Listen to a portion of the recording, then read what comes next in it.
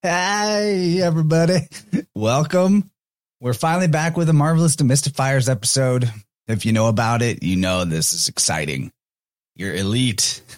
Maybe more people need to know just how thick and juicy the gravy is in these shows. So let them know. Do us a favor. Share it out there with someone else you know that likes comic books and likes esoterica. You're not going to find this anywhere else, this level of decode. It's going to be a heady one tonight. We've learned from the ever-increasing complexity of each time we do one of these that we're just planning to do two-parters now, which is it's kind of crazy because we're talking about 45 minutes of content in terms of the episode 2 of season 2 of Loki. But hey, I think I just get better at this. And I understand the way that the symbols get layered and the numbers, the letters, and it just grows and blossoms out from there. It's so fun. I've had this experience for the last several of these where I pick a direction, like a major arcana theme, and I just go with it and start going through the episode and find evidence to support my conclusion that is not just supportive of it, but is like conclusive evidence. And this happened again with the one we're going to talk about today. And the ways that my assumptions were confirmed as I took the fine-tooth comb through this episode were just outrageous. So, Gabe, how you doing, man? You excited to be back into the Marvelous Demystifying? I know I am. Yes, sir. Yes, sir. I'm doing wonderful. Thank you for asking. I got myself a nice new grill, a bunch of dental work, so I'm shining bright and fresh. The audio is all crazy. Do you have earbuds you can put in and talk through a mic on one of those jammies? Maybe. Sorry to steal your thunder, and your teeth look great. Thank you. All is well. Let me see if I can link in with some earbuds. Yeah, you just sound like one of those like a witness protection voice changers. It's funny. It's like you're a Star Wars character. So yeah, see if we can get that going. We're just doing what we can to get ourselves in the synchronized, correct timing of things and not be on the delay that we've dealt with in the past. So there's a lot to talk about. All right, Gabe, try again. How's that? It is the same. Oh no, that's rugged. Yeah, if we have to, just say again. Back out and come back in. Try that. If we're still having trouble, we're gonna just put you on the laptop and go with the delay and dance with that particular time signature. We'll do what we got to do. It's a difficult trade-off because this has good timing but not good sound. Yeah, if you had earbuds that could plug into the phone that had mic on the earbuds, I think that would work perfectly. All right, I'll be back in a minute. All right, cool. All right, so MS says, yeah, it's totally what it sounds like. He sounds like a Star Wars character. So I'll just introduce a little bit about this episode, get into the backstory. This one's called Breaking Brad. If you're new around here, you can totally watch this without knowing what goes on in this TV show, Loki, or if you didn't catch the previous episodes of this. But if you like it, go back and check out the previous episodes of this because it all builds on itself. Where we left off before season 2, episode 1 was Loki having a Phoenix moment where he had to crucify himself and then be reborn and violently rip himself from every thread of time and space.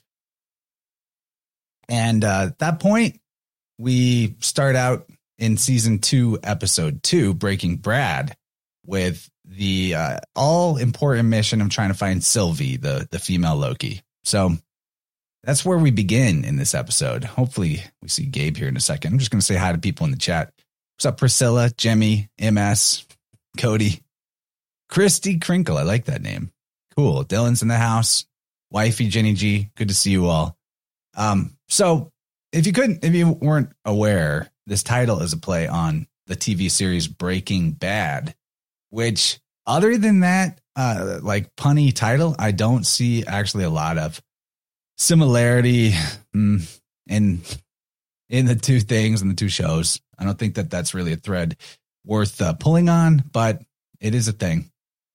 So one of the things we're going to do, like every time we decode these, is we're bringing up some tarot cards from the major arcana that have a strong correspondence to the particular episode. Being that there's 12 episodes of this series, I think that it's fair to look for 2 cards being prominent in each of these episodes. And so far, that's borne a lot of fruit to think about things that way. The one that I see as most significant is definitely the High Priestess, or in the Thoth Crowley Tarot, what they call just the Priestess. All right, we got Gabe in the house. We'll just dance with that little delay. No big deal. Hey, man, welcome back. So I'm just going over the High Priestess for him. High Priestess letter, and the letter is so important, is Gimel, which is the G. It's the G that's also a C, kind of, because it's the 3rd letter of the old alphabets. The meaning of Gimel is foot or camel. It can refer to pride, lifting up somebody. That's kind of like reward. So the less common usage that at least I find it less common is the giving of reward or punishment. But I don't see a camel so much in this episode, but all the other elements are definitely there of the Gimel. Another thing that's important when we're analyzing these things is to consider the spelling of the letter, because if we're just looking for gematria for the number 3, which Gimel is number 3 as a number, it doesn't give you a whole lot. But if you spell it out, now you have a bigger number, gives you a lot more leeway to play with. So Gimel spelled out, Gimel Mem Lamed, GML, that equals 73. 73 has got all kinds of cool mysteries around it. I'm excited to know why Gabe was already talking about 73 recently with our buddy Topher. So you have with 73, the most cool mystery about it to me is how it's the 21st prime number. Prime numbers being numbers that are not divisible by any number other than one and themselves. So the 21st prime number, but then if you reverse 73 and they make it 37, turns out 37 is the 12th prime number. So 73, the 21st, flip it, 37 becomes the 12th. So 21 flipped is 12. Something really weird going on with that, which I think is really cool. So I'm opening up the analysis to look for 73. Most prominently is definitely 73, but 37, 21, 12, I consider all that in the mix. The High Priestess as a card, meaning wise, just full of meaning. You see the moon, crescent moon at her feet. This is secretly a symbol of the Ark, not just the moon. You have the horned helmet. You got the two pillars. You got the pomegranate, the fruit. She's guarding a portal or a gateway. There's some mystery or secret that she's keeping. She's holding the Torah, the scroll of the law. Gabe, you want to unload on the Thoth Priestess card? I feel like you've probably given that one more thought than me for things that we might be looking to notice in this episode as they show up on that card. Yes, sir. Thank you. So it is going to be a bit of a time capsule because I recorded a whole episode with Topher that's going to come out in almost 2 weeks.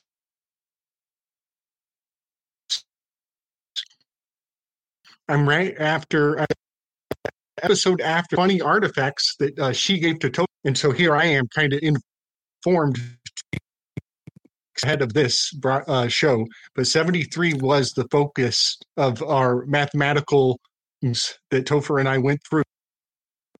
I was sure you were talking to Topher when you were telling me about 73. So very powerfully synchronous. And so there's a time capsule and a torch being handed off. So expect some, if you will. But yes, the High Priestess is in the giver seat in the Enneagram. So giver, Gemel, her arms are open and there's abundance at her feet with the shadow of pride. And the infernal spirit of pride is Lucifer. So here are some of our occult hail signs. And yes, the Torah scroll is crucial. She's like the Givon. I have found the Greek muse here. And the Greek muse does not have the same battle strategy on her lap. It's actually, it's iconoclastic that she has a different scroll. And this is a point where we can see maybe there's different camps in the occult world. Because in the Greek muse cycle, this is Cleo, the muse of history, and she has the scroll that is Thucydides' History of the Peloponnesian War. In this scroll is the provenance of working in negotiating inequity. And the treaties of the Mylians, the Mylian dialogues, are an artifact of Thucydides' History of the Peloponnesian War in her lap. And so her name is Cleo, which means glory, and glory, the story of history, shining favorably on heroes. So yeah, those are some of the artifacts here. And then I've got to point out the Diana and the Huntress, because in the Thoth deck, she's got a bow on her lap with a couple of loose arrows. And it's almost like the old card had the scroll was hidden or closed. But in the Thoth deck, it's like, nope, let it all hang out, baby. And so the hunt is on. It's kind of the symbol I get with the Diana and the archery of the arrows. It's the battle is on is kind of what I see in the difference between these cards. I love that, man. And that's a really great thing to point out for this episode, because it's about like the whole thing, or at least the beginning of it, is about hunting the hunter, right? They're hunting Hunter X5. And the bow is an arc, like the shape of an arc. And the arc is a big part of this episode, hiding behind the surface. You would maybe never have noticed, but trust us, it's there. And we'll reveal all that as we go. The Oh yeah, actually I had a slide on this. Yeah, so the GML, GML, 21st prime number, 7 times 3 is 21. So 73, the 21st prime number, multiply those digits, you get the number prime that it is. And then the reverse, 37 is the 12th prime number. Pretty cool. And I was thinking about like atomic number 73, just because once you get up to there to those higher elements, it's all occultism. I mean, there were several examples where motherfuckers just made up an element and everybody took their word for it and it got added to the table. You're seeing a lot of that coming out to the fore of fake science with the resignations at the big Ivy League universities like Harvard. But Tantalum, it really caught my eye because Tantalus is a mythological king who invited the gods over for dinner one night, and he thought, I'm going to offer them the best thing I can. So he sacrificed his own son and cooked him up and put him on the table. And I believe they started digging into the shoulder, some scapulomancy for you there, before the gods realized what they were doing and got upset. They punished Tantalus by putting him in a boat and tying him down so that he has eternal thirst but can't quite reach the water. And grapes are dangling above his head, and he's eternally hungry, but he can't quite reach the grapes. Very Promethean in the punishment. And with Gimel referring to punishment and reward, I see that very appropriate indeed, that tantalum, atomic number 73, would be what they call that. It has this 73 has this resonance to get the high priestess and Gimel. Very interesting stuff. And then we want to talk about the lovers card is the other one that I see prominently in this episode.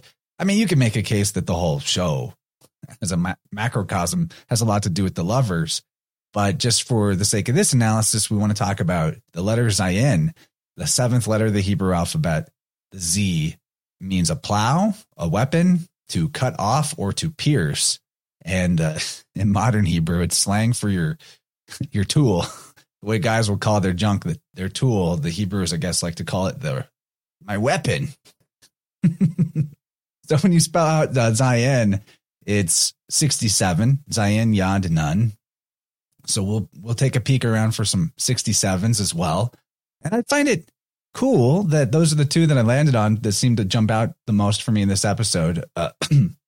Because if you recall back in the end of season 1, when we were talking about the reaching of the crown of the tree of life, the Keter, when all of the whole series of season 1 culminated with them reaching, the big bad, he who remains at the top, that there is this whole thread about the left-hand path and the right-hand path of the tree. And in Hebrew gematria, 73 is chokmah, meaning wisdom, and 67 is bina, understanding. And this is taking us right back to the two sides of the tree. These concepts are across from each other, across the mirrored center column from one another.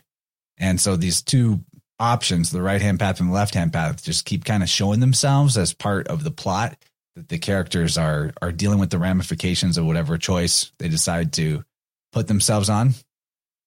Gabe, you want to jump in?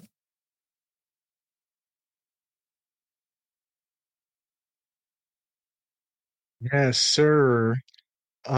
So one of the major weaves, even on my own channel right now, it has to do with having discovered the musical instruments of my capoeira ritual in the tarot cards that is informing my perspective on a whole new level.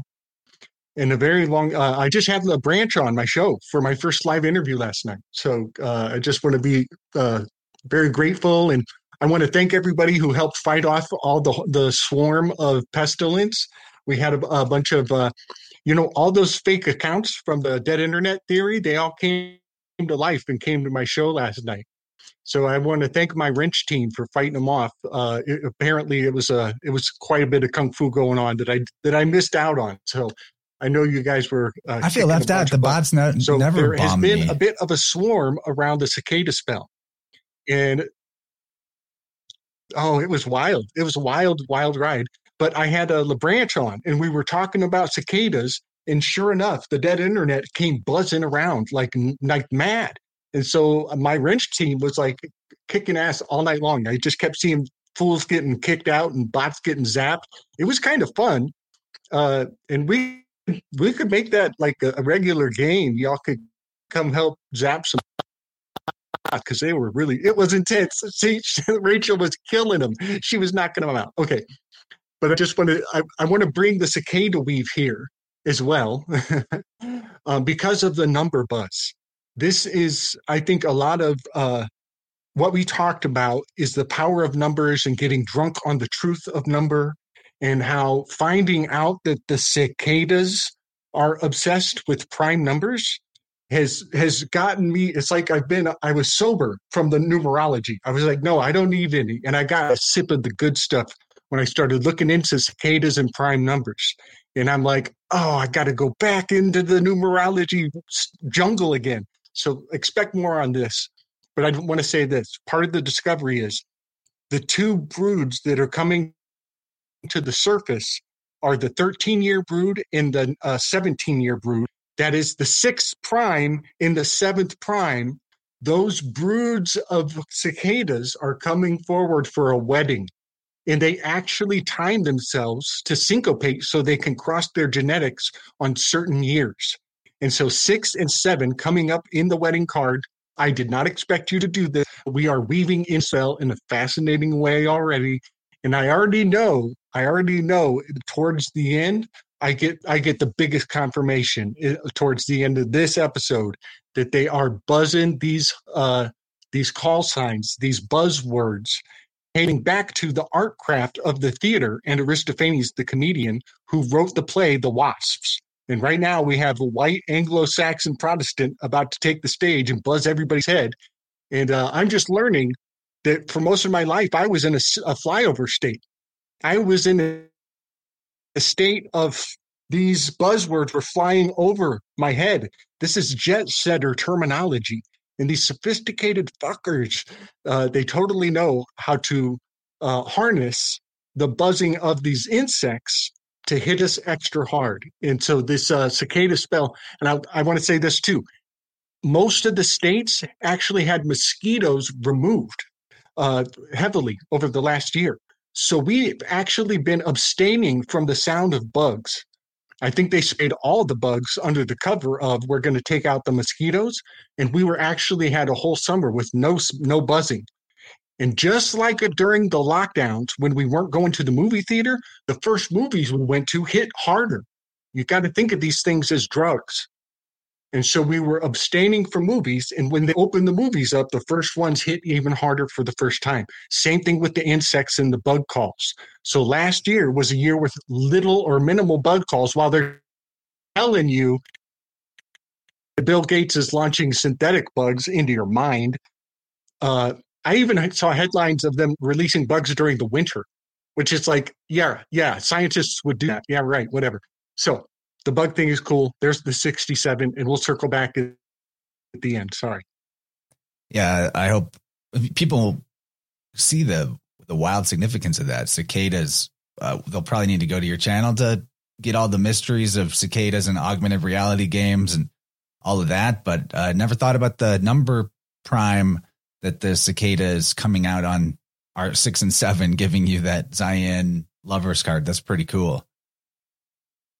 I could comment about the bugs. I mean, I've seen like the waxing and waning of the amount of bugs over the last 15 years. It's been very strange and sometimes disturbing when there's you go on a 3-hour road trip and there's no need to squeegee your windshield anymore, where you used to take that same drive and you'd be pelted and you'd have to clean off the windshield halfway through. But we're going to jump into the very opening established shot here of the episode. And we're given a time and a place, which means we got to think about London, 1977. The London, 1977. And in the background, it says on this London Messenger, like tabloid booth, it says, "Dreams. What do yours say about you?" So the question of dreams, we're going to have that in the forefront of our mind as we discuss what was going on around London in the UK in 1977. This will take a moment, but this year was definitely a year of dreams for the maintenance of the sacred timeline. That is the implementation of what they want everyone to believe their timeline is and where it's going and where it's been. So here are some of there are many more examples, but here are some of the things going on. It's just a jam-packed year. Holy shit. So first of all, the United Kingdom holds the presidency of the Council of the European Union for the first time in 77. In January, on the 29th, you have 7 IRA, Irish Republican Army bombs exploding on the west end of London. There's apparently no fatalities or serious injuries, but there's a bombing. And then February 4th, there's a big news story about the police discovering an IRA bomb factory. In April, on the 8th, the punk band, The Clash, they have their debut album released in the UK. The album called The Clash. April 23rd, oh man, the National Front, which is apparently a Holocaust-denying nationalist group of the United Kingdom who believes the Jews controlled the financial and governmental spheres of the world. They get into a clash with so-called anti-Nazi protesters in London. That's just the warm-up, though. We'll circle back around. May 7th is the third G7 summit held in London. 1977, G7. The Downing Street Summit Declaration was issued from this G7 summit. Man, the third G7 summit. I mean, there you go. You have 3-7, you have 3G. G is 7. It's in 1977. So G7 is 77. So much 7. But this Downing Street Summit Declaration basically forms the basis for the idea of a one world economy and the leading role of the International Monetary Fund, and the austerity measures that would come later were basically previewed and virtue signaled around energy conservation and the limitation of oil use. 77, though, in Hebrew gematria, that's OZ. Heavy. It is, right? It's Ayin Zion, though, is 77. Oz, like the Wizard of Oz. It's a word that means strength. Another 77 is Olm, Aleph Vav Lamed Mem, which is the entrance or vestibule to the temple, the preparation spot for the entry to the holy place of power. The spot that it's literally the place where the high priestess is seated is a word that equals 77. But going on, May 8th, you have the Convention on the Prohibition of Military or any other hostile use of environmental modification techniques.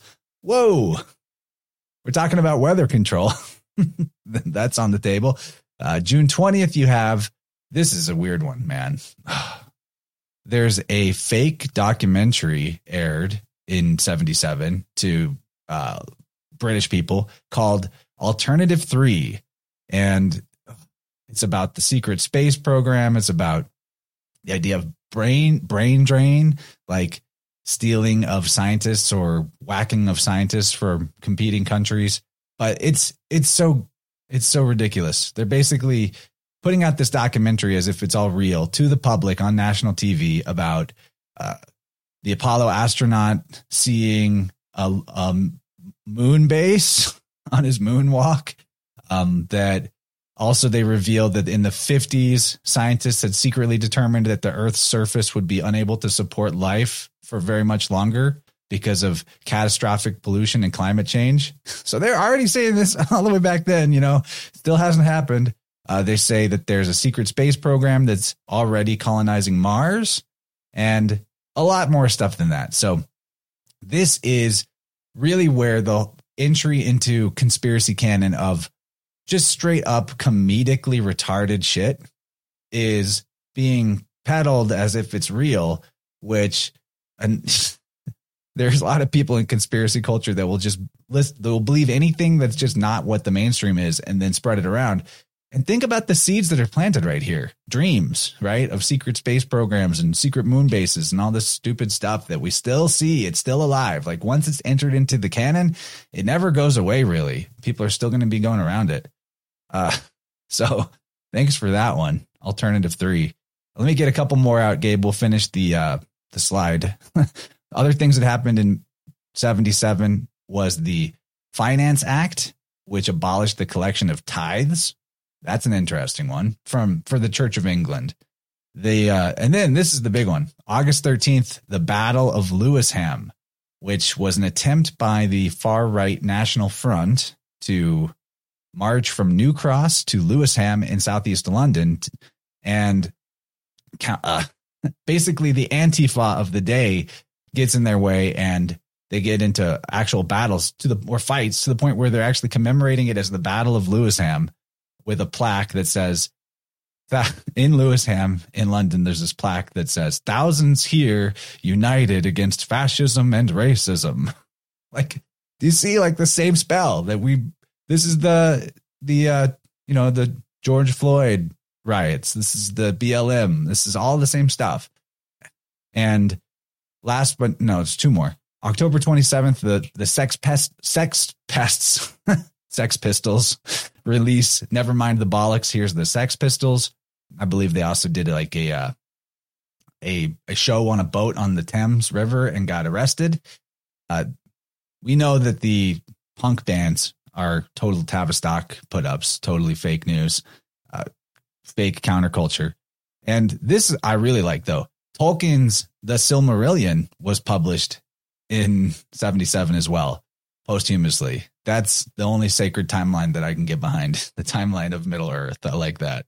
So I just put a lot out there, and we haven't even got to the big one, but I have a whole slide for what I think is the biggest part of 77.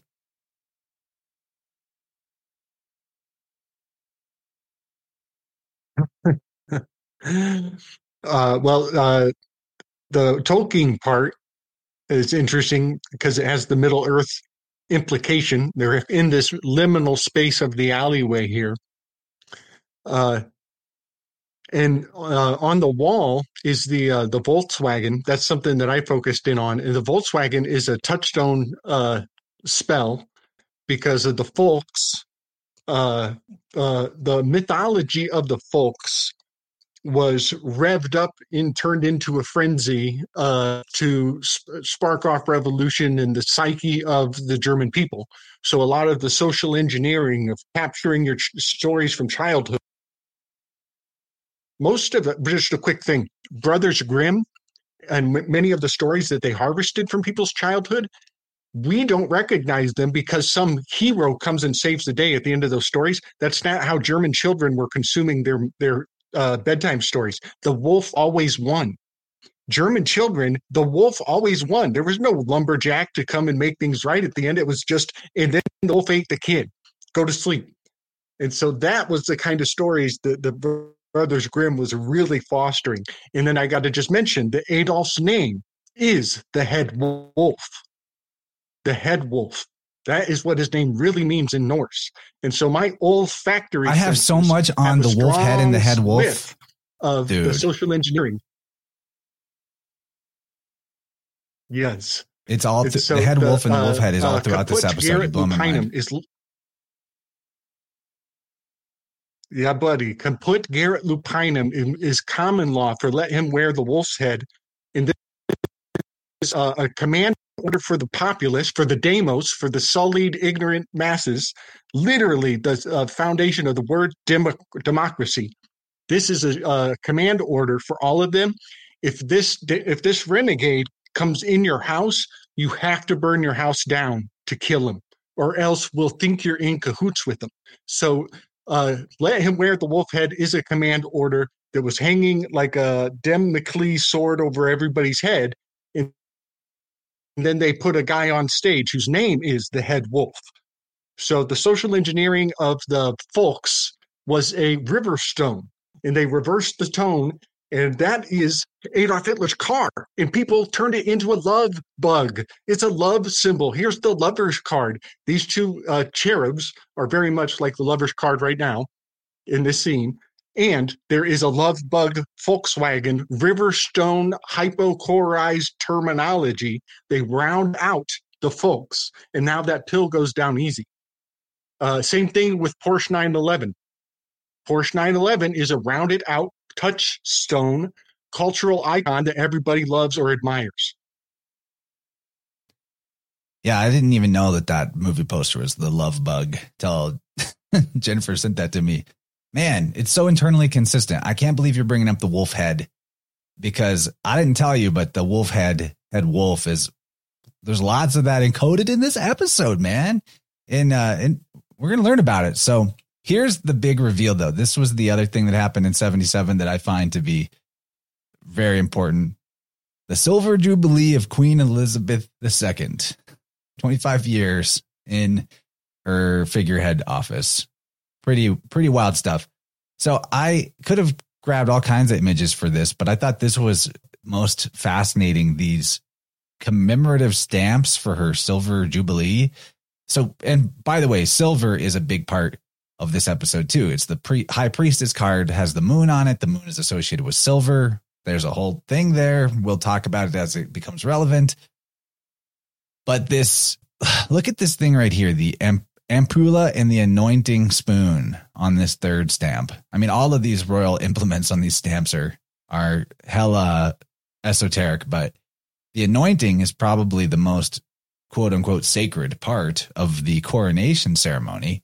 And it takes place before the investiture and crowning. We're about to get another one of those, I guess. I say we, I'm not part of the crown lands, but anyway, the archbishop who's there, he pours holy oil from the ampulla vessel into the spoon and then anoints the sovereign on the hands, the breast, and the head.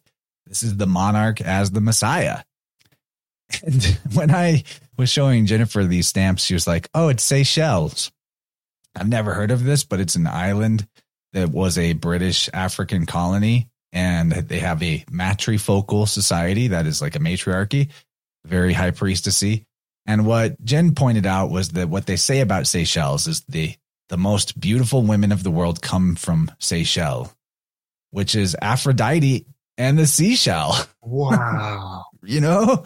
But to think about what was going on there in 77, just because we're on 77, they gained independence from the UK the year before in 76. And then in 77, there was a coup d'etat, and the first president of the republic was ousted, which is interesting because before that, in the 70s, Seychelles was the place to be seen, a playground for film stars and the international jet setters. And then after the coup, the new rulership wanted to keep Seychelles for the Seychellois.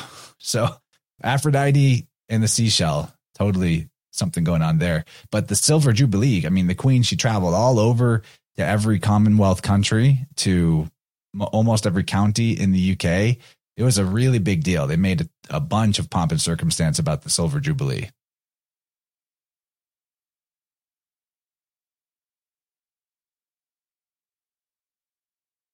Dude, what a dig. What a brilliant dig. Uh, I was reminded that Elizabeth is actually, I think that's John the Baptist's mom's name. So that gives kind of a Jesuit nod that I never really saw before, that Elizabeth is more of a John the Baptist lineage.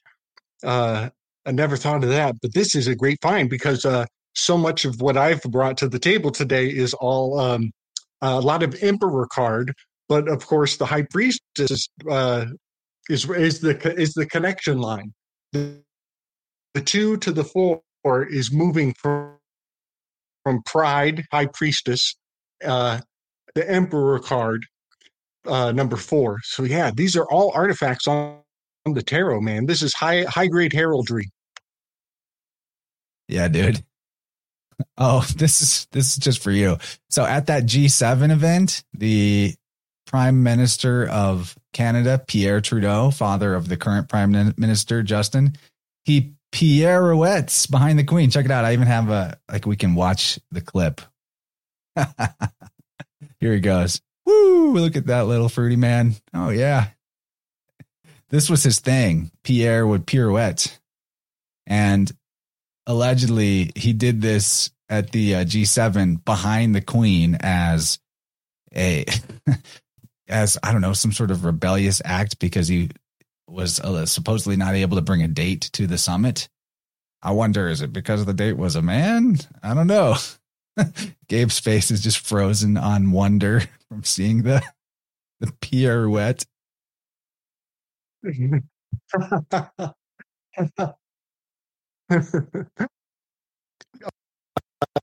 So very much, especially with that flower on his lapel there, this will be Heliogabalus, and who is an echo of Alcibiades.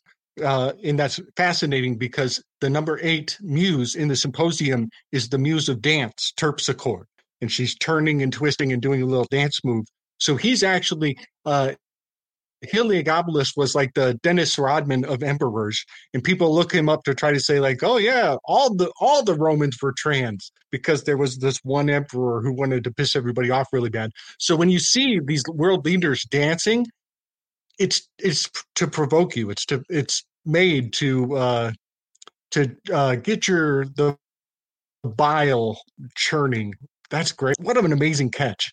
And Heliogabalus was all about the flowers too. This flower on lapel is probably a specific flower because Terpsichore often has a wreath with specific whatever foliage. That's great, dude. Great catch.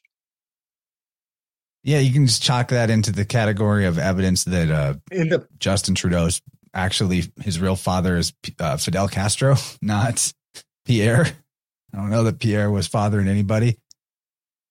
So we're back after all that. We're back into the analysis, and the first lines of the episode as they're landing here in 77 London, Loki is saying, we're not going to find Sylvie here because it's too safe. It's not a war zone. It's not an apocalypse.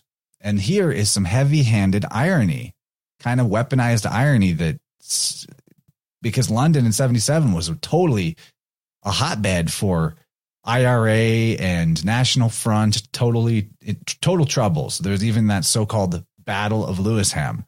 And the media of the time, if you go look into movies and TV shows or just what the news talked about in 77 in England, it was all about apocalyptic predictions and apocalyptic sentiment.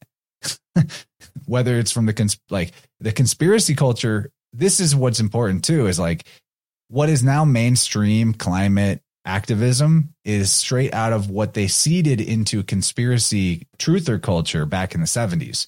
So back then, if you were part of like the underground information, you were talking about how like actually the Earth can't support life and there's secret colonies on the moon and Mars, and we're polluting the environment so bad we can't even live here.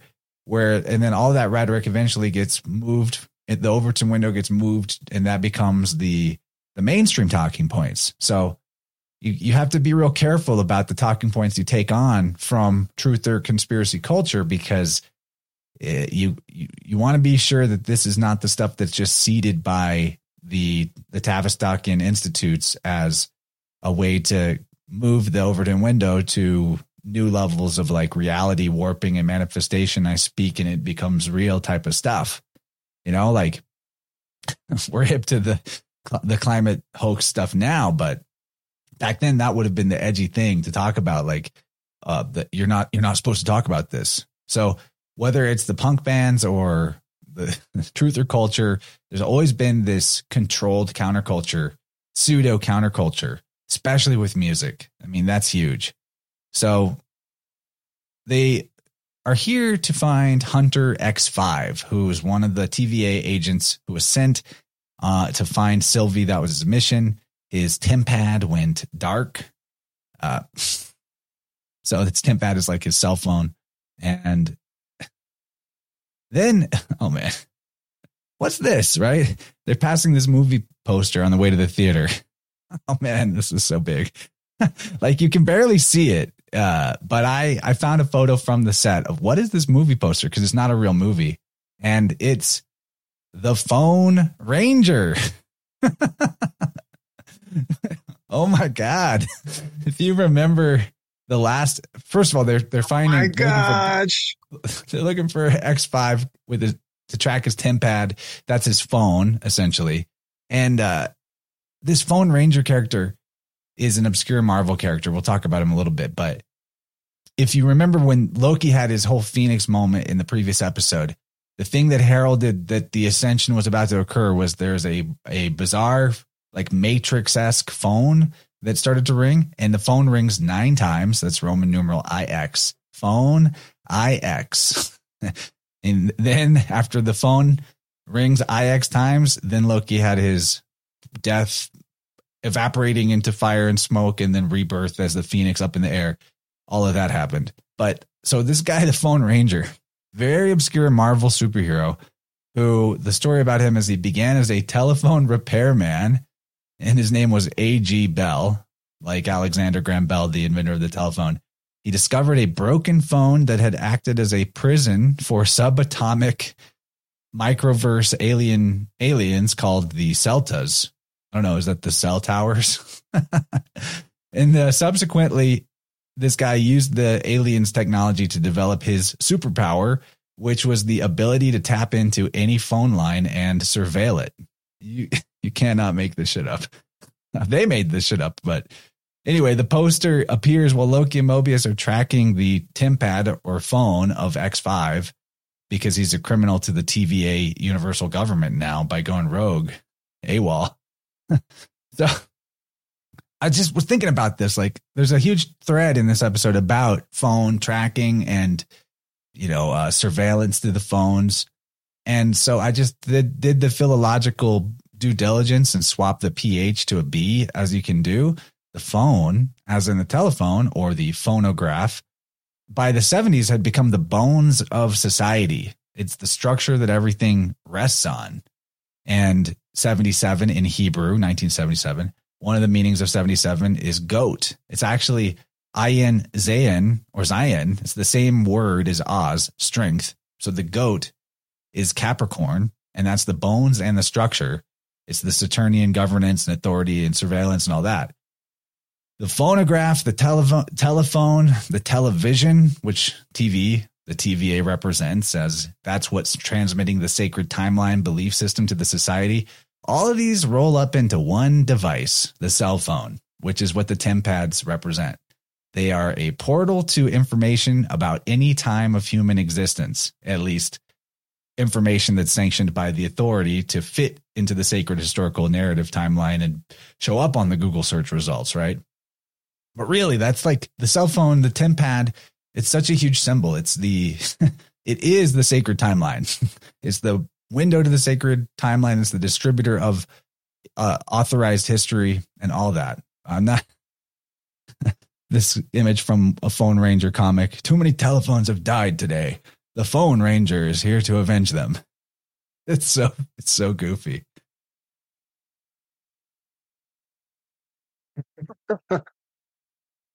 That is. Let's see. Can you make me big? I want to show how the right on his chest is a 369 encode. Because I actually watched a short documentary on the way they organized the numbers. They put a lot of time. They actually spent lots of money deciding on how they were going to organize the numbers on the dial-up. But PH is the high priest. R, here we might have fear. We got the 1, but we also have anger in the word ranger. So yeah, there's some fear and some anger and some oneness going on. But that is a fascinating little headline that, criminals, he's got your number.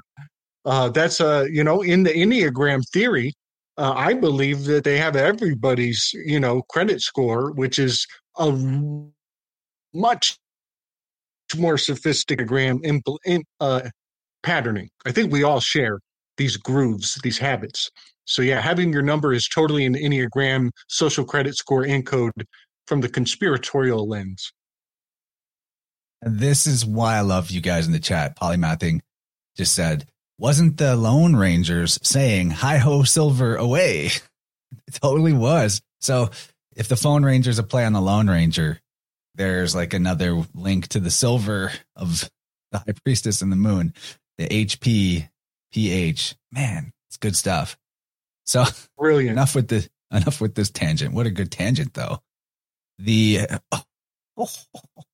So there's a big movie premiere happening at this theater they're entering, and it's Zaniac, starring Brad Wolf, which is Hunter X5, who they're chasing down.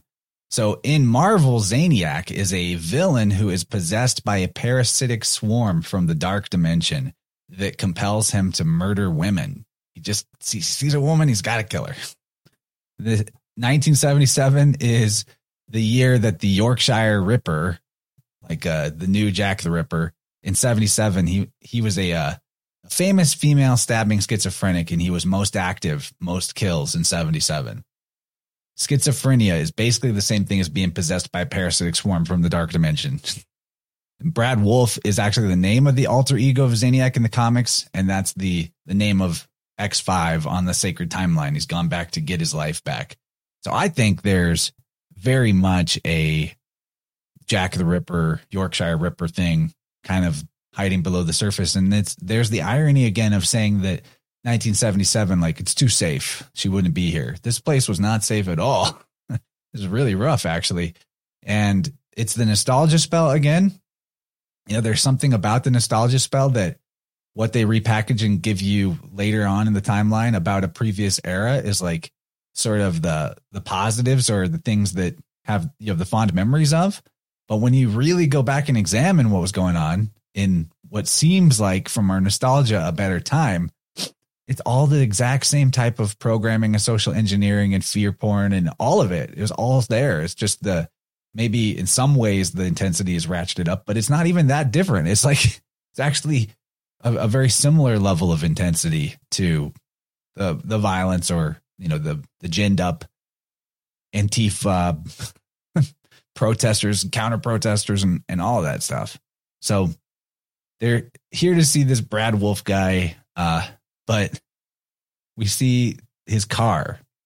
I don't know if that's his car. Maybe it's not his car, but there's a car parked out front of the theater, and you got to notice the ARC in the license plate, ARK158H.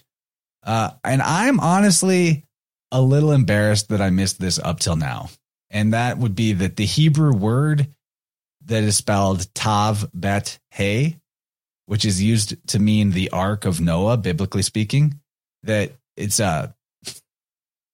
transliterated usually as TBA or Tiba or something along those lines, but B and V are the same letter in the old alphabets. So literally the Hebrew word for the Ark of Noah is transliteratable to TVA, which blows my mind. I couldn't believe that, because the TVA is very much like the Ark of, you know, they contain the entirety of the sacred timeline. They know the whole record of the sacred timeline. That's what an Ark is. But the second part on this license plate was a little bit more of a mystery to me, 158H.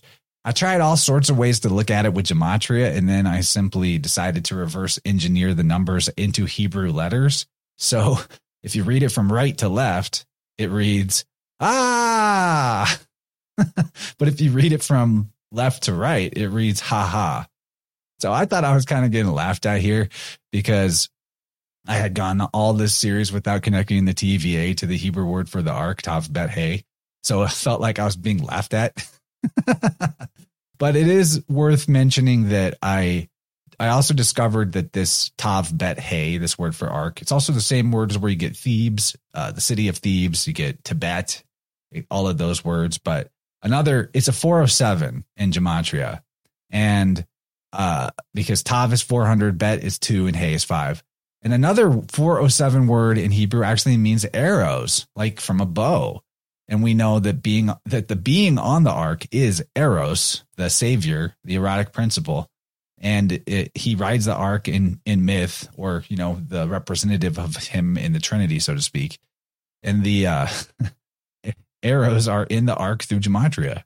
Interestingly enough, they're in the same number. Then there's this word in the Greek Septuagint. That's the first books of the Old Testament written in Greek, translated to Greek, the Septuagint. In Exodus 2:2, they refer to the ark as a He Theba, you know, same word basically, but in Greek it equals 37 rather than the 407 of the Hebrew version of it. So there's the 37 of our high priestess, the 12th prime, 73, 37, 21, 12, all of that caper.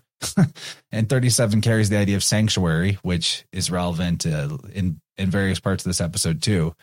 And really just like the idea of something being arcane or the arcana. referring to secrets like the high priestess. That word comes from Ark. And one of those secrets is that the crescent symbol is often confused to represent the moon, while it's covertly, or it's been forgotten, that it's a symbol for the Ark. And now let's talk about the dog heads, Gabe, because I can't believe the wolf head dog head thing was on your mind too. Blows my mind. So let's talk about it. Cynocephaly is the word that means dog-headedness. Brad Wolf, he's dog-headed. You've all heard of Anubis. That's a dog-headed in God, and there's other versions of it. But did you guys know about St. Christopher? St. Christopher was a dog head. Yes. Dylan's beating me to the punch. I've got this in the notes, of course, that a bark, B-A-R-Q-U-E, is an archaic word for ships. So there's your dogs barking and barks sailing. Now, in Greek, the word arche means head. And the word bark, like the sound dogs make, that's bark with a Q-U-E. That's a boat like Noah's Ark, Noah's Bark. So much dog theme stuff going on. Calling on the 67 from the Zion on the lover's card, that 67 also gets us a name biblically of Nibhaz, which is a deity listed in the Bible of like those bad other tribes, where this Nibhaz is the name derived from a Hebrew word, nibach, which is their word for barking like a dog. So this is a deity referenced, or an idol referenced in the Old Testament, that the name of this deity is called the Barker. And you have a 67 of our lover's card here. And this so the group of that, one of the groups that had this supposed Nabhaz, dog, barker, evil demon deity were the Zabians. And couldn't help but notice Zabian is like a one letter off anagram for Zaniac. The Argonauts, who Argo, that's Ark, A-R-G, A-R-K, C&G switch. The Argonauts, a Greek version of the Ark story, they battle the cynocephaly, dog-headed dudes. They actually get in a battle with dog-headed dudes, have to get off their bark and fight the dog heads. I think this is all somehow like a reference, or it grows out of the ancient Etruscan cult that worships Ati or Ada, the proto-Hades deity who had a wolf's head. That's who is shown here, right? The wolf head. These priests wore wolf's heads as hoods and skins, and they robbed people for their living, according to, what is said about them. It's a long ass time ago. Who knows? Another connection, though, between the dog and the head, or wearing a wolf's head as a helmet, is the Greek word for helmet is kun, which is basically the same word as the Greek word for dog, kion, kun, kion. It's like the same word. And that's almost the same word as Cohen, which is a word that means priest or king, and dog. So there's so much with this. I'm going to just stop for a minute and let Gabe get in.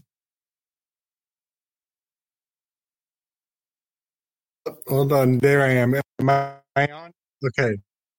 Dude, so much gravy here. So much on offer. Yes, the Christopher Columbus spell. Turns out, Canis, I think it's Canis Major, is next to the dove that is next to the Argo, the ship. Christopher Columbus's name is coterminal constellations right there, which we've woven on before. And apparently this dog-headed Christopher was a giant, so he could wade across waters. But I want to highlight the car that you captured and the headlights of it. Those headlights are going to be correspondent to what I've discovered on the Emperor card. This episode is called Breaking Brad. Breaking Brad. Well, it's also the Bark King. This is the Bark King, Brad. And he is wearing the ogre color, the ochre that is harvested from the wood that the Picts used to use to change their skin color for various reasons. But look at the headlights of this car, because that is the design of the two orbs on the Emperor card. And in a minute, the thing that has gotten me is that is also the anatomy of the cicada. This is the face of a cicada. You think you're looking at a car? I'm here to tell you this is going to buzz your ego later. It already has, because of Brad is essentially an amalgamation of all the things Donald Trump on a Lolita Express flight log list on some sex island. It's basically from Oliver Twist, Laputa floating of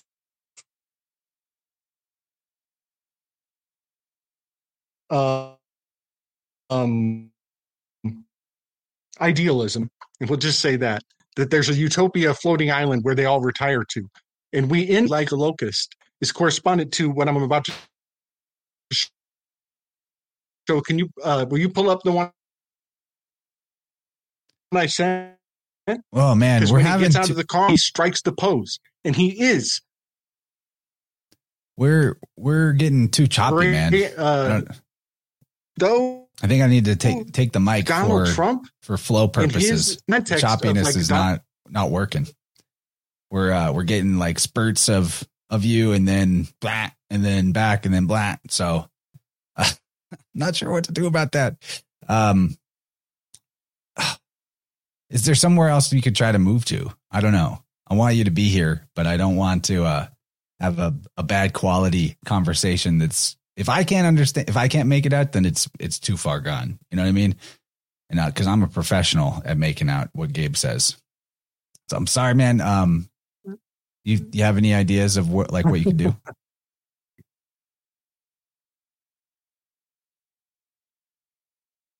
I'm not sure. I could back out and come back, but it is rush hour. How am I now? It's seems okay. It just comes and goes. Gets crazy sometimes. No? That bad. Damn. Oh, killing me. All right. I'll back out and come back in. Maybe I'll try the phone again. Maybe try like a different part of the room,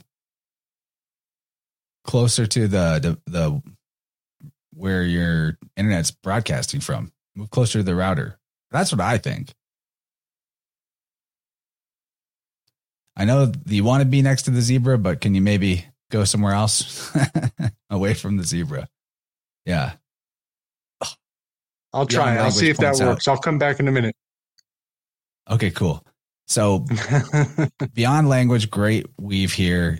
General Docs is who Brad X5 is working for. And Docs could be dogs, general of the dogs, the dog tags. Supposedly the dark occultists refer to the military as their dogs. It makes sense. So I will just kind of plug along. Hopefully we get Gabe back. Sorry about that, everybody. It's one of these days. We'll be done with all these tech problems, but here we go. We see Brad for the first time in this episode. I mean, we had him in previous episodes as Hunter X5, but now he's a whole different guy. He's glorious. This is a 37 word. Bet, Kaf, Vav, Dalet, Hey, 37, glorious. He's, this word glorious, the context comes from Psalms 45:13. The king's daughter is all glorious within. Her clothing is of wrought gold. And this shot, the color grading, everything's very much in this gold, orange type of color scheme. And I think this is why Gabe was calling our character Brad here, Orange Man Brad. And I think he's got a lot of really good weaves once we can get him back in about the Emperor card being really important to this episode and representing this character, which I totally see that. He's posing like a statesman or a senator. And, just on offer as a possibility, there's the demon king Belial who bestows senatorships. That's one of his qualities in Goetian magic. I feel like he's basically like working for Belial. He's got a senatorship.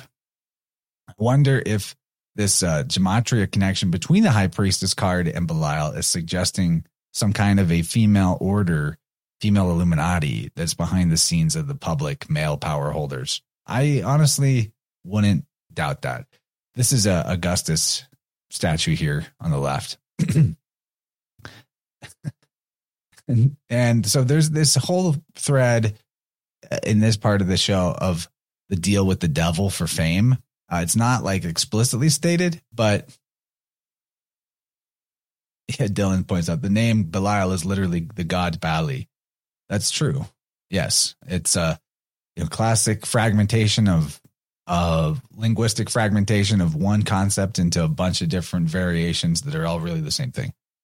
So yeah, Brad's talking to these reporters. They're asking him how does he feel about his meteoric rise to fame. Anytime you get a meteoric rise to fame, you should be someone gets a meteoric rise to fame, you should be alarmed about them.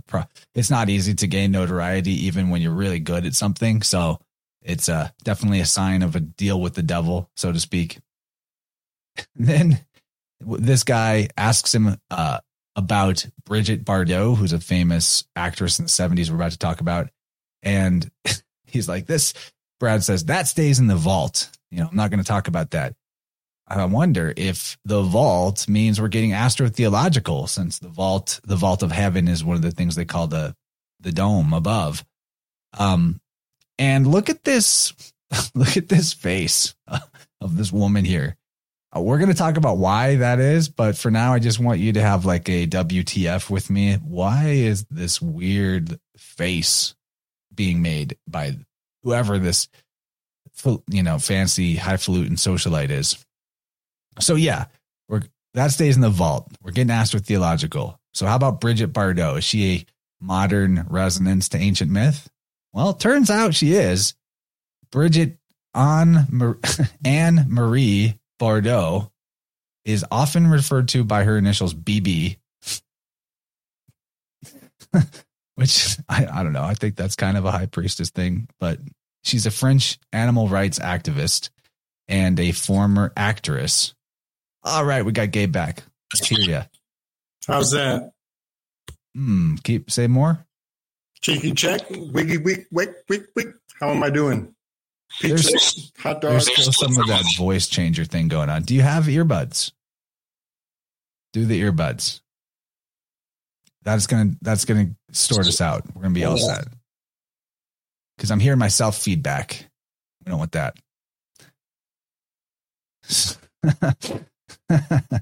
Yeah, Dylan, Cap of Liberia on this statue. Wait till you hear why I have these photos here.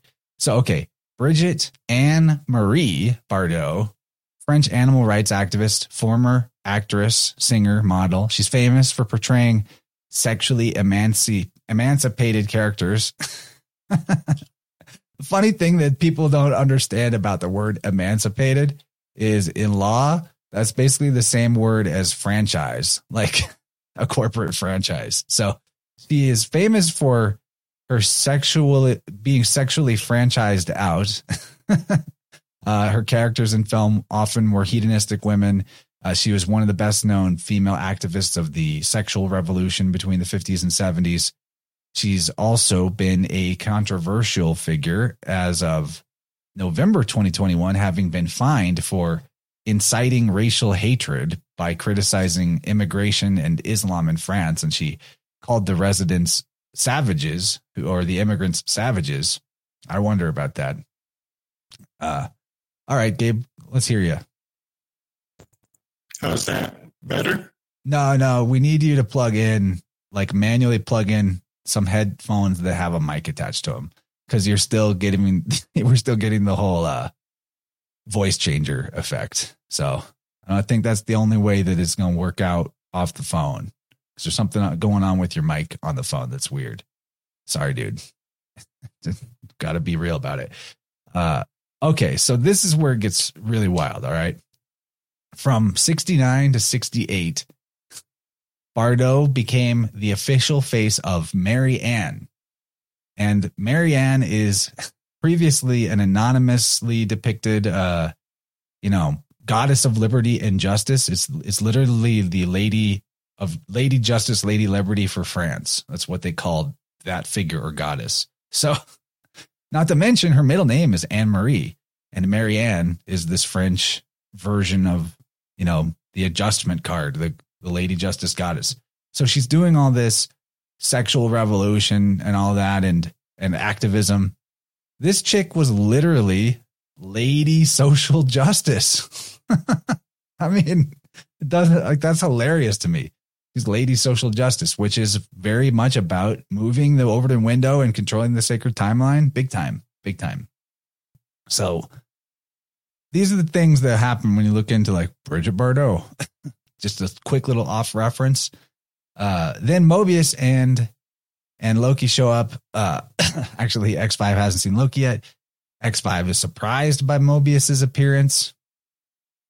And then Loki shows up and X5 is trying to act all jovial and friendly. He's like, "You want a drink? What are y'all drinking?" "I'm drinking some ginger, mango, honey, lemon tea." It's a whole lot going on. It's really good. But Loki, he's changed. He's the straight man now. He no longer drinks. He does not take a whiskey from X5. But he acts like he's going to go get them a drink. And Mobius is cool with it. He's like, "It's okay to have a drink while we're down here because we're still working." And I wanted to point out this tickets booth. The word tickets. So, because it actually has a connection to Zion that you might not expect. Being that they're in a high society shindig, etiquette has to be followed. And the word ticket actually does come from the same word as etiquette, which is a French word. Loki, he had trouble with the etiquette in the first episode of the show way back in season 1 when he was told to take a ticket. And this word etiquette that we now use to refer to a bill, a note, a label, a ticket, etc. In French anyway, they used it that way. It comes from either the Old French attaquer, which is to attach or to stick something, or the Picard language of that's like an Old Gaulish offshoot, probably potentially closer to like whatever the original Celtic languages were. The Picard language word estiquer means to stick or to pierce. So there you go. A ticket is a piercing weapon, a Zion. And it really is in law. I mean, you get a ticket, they're taking a shot at you with a ticket, see what they can get, bleed you. Then we find out Brad is running. Is he running now? He is running. Brad Wolf. He's running. Anybody have any thoughts about that? Latin for wolf is lupus. And the wolf is called lupus because of its excellence at running. And that word root, it attaches to the idea of running in other languages too. Like Dutch, lupin means to run. We just saw a sexually liberated social justice goddess. And in Latin, the slang word for a prostitute was lupa, a female wolf. And later in English, particularly the 19th century, men who were sexually aggressive, like the Zaniac, they were referred to as wolves. Brad Wolf is clearly lusty for his licentious life. Tickets can mean license. There's actually multiple references in this episode to Brad Wolf and running, because wolf and running, those concepts go together. It's a language joke. In mythology, Loki is obviously heavily associated with wolves. His mother is Laufey. Well, actually, more important is probably that he's the father of Fenrir, the wolf that consumes Odin during Ragnarok. That's a pretty big deal. So Loki's a father of a wolf, but his mother Laufey, if you do the F to P swap, you could totally land on the word loop. Lauf, loop, it's the same thing. The mother wolf archetype is very common with mercurial figures like Romulus and Remus, for example. Alternatively, you could think of Laufey as Leafy, Loki Leafy son, born of a tree, very much like Adonis, born of a seed that fell off of his mother Mary, Mira, who had become a myrrh tree. Hopefully hopefully this all makes sense. I feel like I'm just throwing a lot at you guys, but it's fun to me. So B-15 shows up in the alleyway, and as Brad is out there having ditched Loki and Mobius, he's checking his TemPad phone, and B-15 comes up. She pretends to be a fan asking for an autograph, and then she mugs him. I think it's very racist of Disney to have her steal his phone like that. It's very racist. we see B-15 in season 1 that she's a highly armored and a hardened order follower. In season 2, her costumes are getting progressively more vulnerable and soft, which I find interesting. She still uses the traditional TVA tactics of entrapping her target with the name, because she calls out his name basically, and she requests his autograph. That's what it was. Yeah, she requests his autograph, and that's how she sneak attacks him. So you see what I mean? Like the autograph, the signature. She's asking for that. That's the TVA tactic. That's the government tactic. It's the name sorcery. Totally. It's the entrapment. Wish Gabe was here for this. Hope he is watching. Okay, man. Yeah. I want to get you back in here. Can you move the laptop close to your router? Do something. We need you. Don't make me do this alone. I can, but get back in here, Gabe. It's fun to have you. This one though, I'm really proud of this one because at this point, Brad starts running. Wolf starts looping, and a lot is flying by in the scenery as he's running. And if you just pause at the right moment, you see, first of all, there's this truck with the number 6074 PG on it. And then back in the very back, there's a very sneaky square root symbol. And so what is going on here? I did some puzzling, and my first instinct was to take the 6074 and just square root it. And wouldn't you know, you actually get 77 when you do that. It's actually 77.9. It's a big repeating decimal, but you get 77, and that's 1977 in this scene. So that tells me there's something up with that. That square root symbol is not an accident. If you add up the number letter combo here, 6 plus 7 plus 4, and then you take the P as a pay, which is 80, and the G as a 3, for Gimel, that equals 100. And in Hebrew gematria 100, one of the words is a contest, an exertion. There's a quarrel or strife. That's exactly what's going on here. They're running. they're having a running contest. But if you square root 100, the square root of 100 is 10. And there you go. Zayin, Aleph, Bet, Z-A-B, a wolf is 10. Unbelievable. Unbelievable. And the square root of this number, if you add the letters as numbers, being 10 is the letter Yod, which means hand. And there's like a hand. The closest thing to the square root symbol is a hand. This is an amazing number riddle here. Not to mention the two cards I chose to analyze in this episode, the High Priestess and the Lovers. That's Gimel and Zayin, 3 and 7. Add that together, you get 10 again. Or consider the 7 and 3 as the 73, the numeric, put together. That's the numerical value of the Gimel spelled out.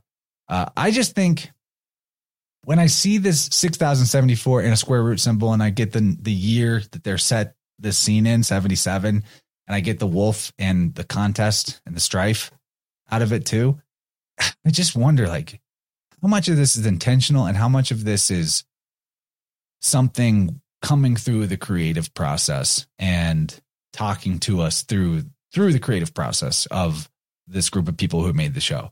Or, I'm not going to lie. I sometimes when I'm decoding this, I wonder, did they use AI to generate some of this plot or some of this, I don't know, sets and stuff? It's when you go into the documentaries about the making of this show, it seems like they were really keen to make their own sets. And that makes me want to rule out that there's AI generated symbolism But I don't know how a human being or even a group of human beings could come up with all of this internally consistent stuff that fits all together like hand in glove, the way, especially with these weird number riddles. It's really weird. I see Gabe is trying to join again. Crossing my fingers. We want you here. Come on, buddy. All right. New location. How you doing? Looking stern. Can't hear you yet. Thinking about it. Come on, Gabe. All right. Dylan says it's definitely not happening in the writer's room. It's maybe just divine synchronicity. I don't want to give it to AI. Okay. Well, we'll see if Gabe is really here in a moment. So anyway, he's continuing to run by, and as he passes by this chick, she's making a weird O face as well.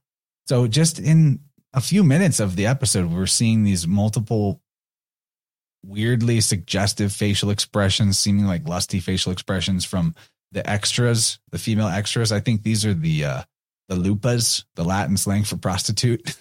And Brad's got the wolfish lust. I totally think so.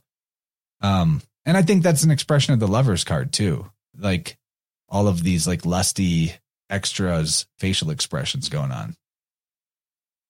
All right, Gabe, you good? You look good. You try to talk, buddy? Try to talk to us? We all want to hear your thoughts on all these things I just put out there. You can do it. Okay, just looking stern. All right, I'm going to keep pushing on. There's so much to talk about. It's probably, like, I have 9 pages of notes, so it's probably somewhat fortuitous for me to just talk and get through it because there's so much. So Mobius catches up to him. Come on, Mobius. You're going to ruin my life here, he says. The TVA is trying to run his life, run into ruin. He's a TVA star, which means he's on the controller's leash, like any other TV stars. Then Loki comes in the scene, blasts him. He falls backwards between 2 pillars, right? The high priestess, representing the keeper of secrets and mysteries. Brad is akin to that archetype because he's got the secret knowledge that is needed, that Loki and Mobius need. It's another example here too of the falling back on the ass that seems to happen in like every episode of this show for some reason. And this is weird. Okay, so where he lands, there's a lot of stuff going on. First of all, first thing you might notice is the 52 down here. 52 is, of course, the number of weeks in a year. The high priestess in the Torah, that's, the high priestess, one of the secrets she's guarding is the secret of the cycle of the year. But also in biblical gematria, 52 is heavily associated with the character Caleb. And Caleb was a spy sent by Moses to do some reconnaissance in Canaan. And obviously Brad is a spy in this part of the show. He was a spy sent to find Sylvie. Also, Caleb means dog in Hebrew, and he's Brad Wolf. So a spy and a dog in the same character, in the same number. Interesting. But wait, there's more. Strand Lane is what you see on the sign in the back here. Is famous in London. Strand Lane is famous for having an old Roman bathhouse. It's at Strand Lane and number 33 Surrey Street. The baths, the Roman baths, were definitely a place that the politicians and nobles would be convening, and a lot of spying would probably be done there as well. Plus the, your wolfish sexual perversions are probably a thing going on at bathhouses. And I believe that we see that symbolized by the dirty back alley mattress here. It's probably the same one Joe Rogan uses when he goes to London. That exact back alley mattress. And there's actually a dumpster. You just can't see it in the shot. There's also, Jennifer pointed this out to me. There's a phrase, go to the mattresses, that I guess is like an Italian mafioso phrase. It's about or it's from like The Godfather or something, which is about preparing for battle or going to war. And that's kind of what Loki and Brad are about to do, right? They're doing battle. They're having a war. Sorry, Rachel, about the gross joke about the mattress.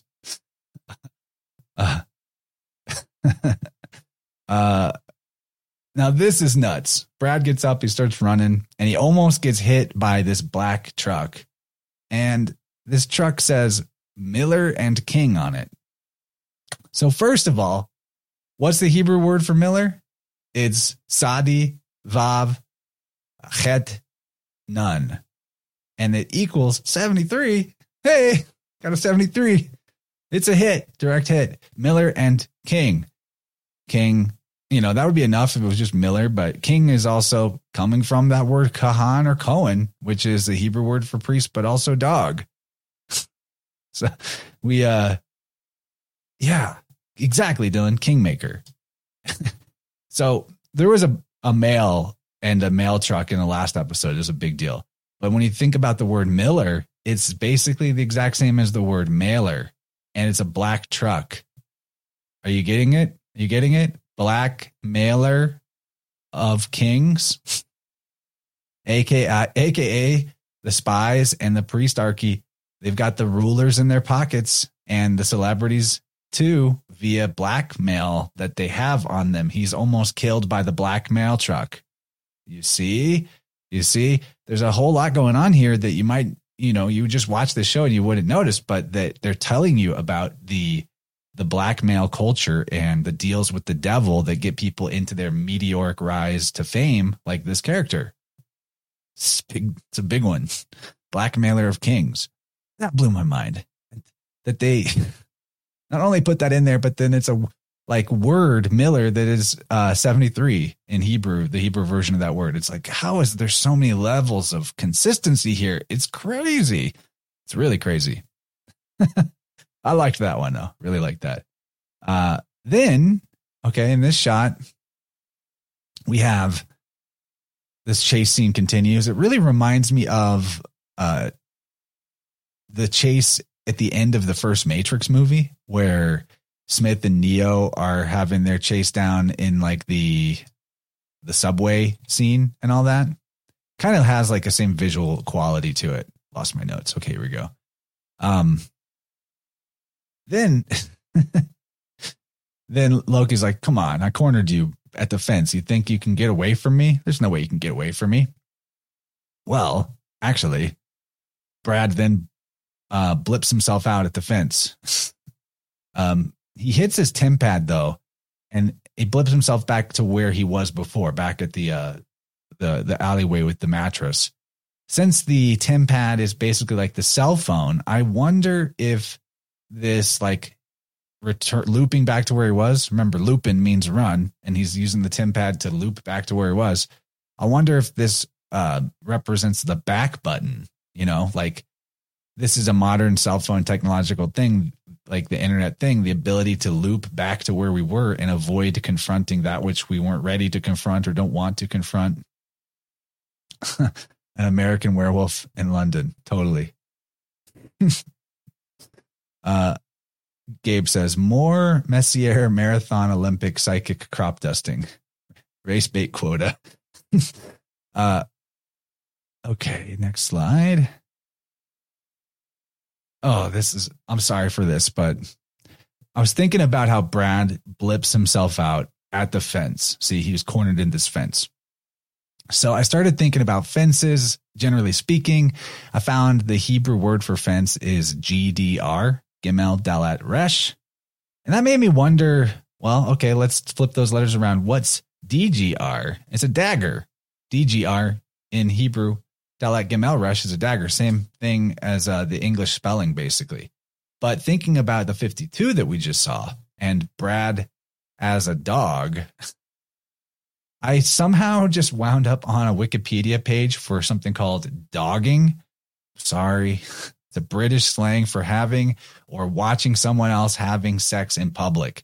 It's a slang trend that allegedly began back in the 70s, which is where we're set in this scene. And when you think about the black male truck, and the meteoric rise to fame Brad just had, the weird sex faces from the extras, and how Brad's sex life is made public by being a celebrity, which you notice when the reporter asks him about Bridget Bardot. Brad is definitely dogging. Celebrities are dogs to their agents and masters. Their sex life becomes voyeuristic through the tabloids reporting on it. You know what I mean? Like, you see this, the shadow of the lovers card, the celebrities' lovers. If you're a celebrity, your lovers become a Zayen, the letter on the lover's card, which means a weapon, and also can mean penis. So it basically, for the celebrity, their own Zayen, their own penis, is a weapon against themselves. Totally. Dogging. It's apparently a real problem. I guess. Ooh. Then Brad, he's looped back to the dirty dumpster in the back alley. He runs the other direction.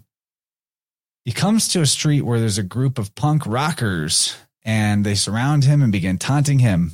We clearly see a 59 above the doorway. 59. This is the 59 of Akim, which means brotherhood, countrymen, fraternity. It's a word that is also used in connection with the offspring of Samael and Lilith. So, it's like a corrupt brotherhood, a fallen brotherhood. So Brad, he's very alarmed by these punks that are surrounding him and taunting him. So he picks up a Zayen, a weapon in the form of a pipe. Zayen also meaning penis, and it's a tube, So basically, Brad is now swinging his dick in front of a large group of people. He's totally dogging. So it turned out to be correct when it somehow landed on the Wikipedia page for dogging. Luckily, it's Wikipedia. There's nothing graphic other than, the descriptions. I feel like I got to pay that away. But then Brad, he swings his Zayen. He takes a swing, and his pipe goes right through the guy. And it's this point that it dawns on him that the entire punk rock scene is an illusion. No way.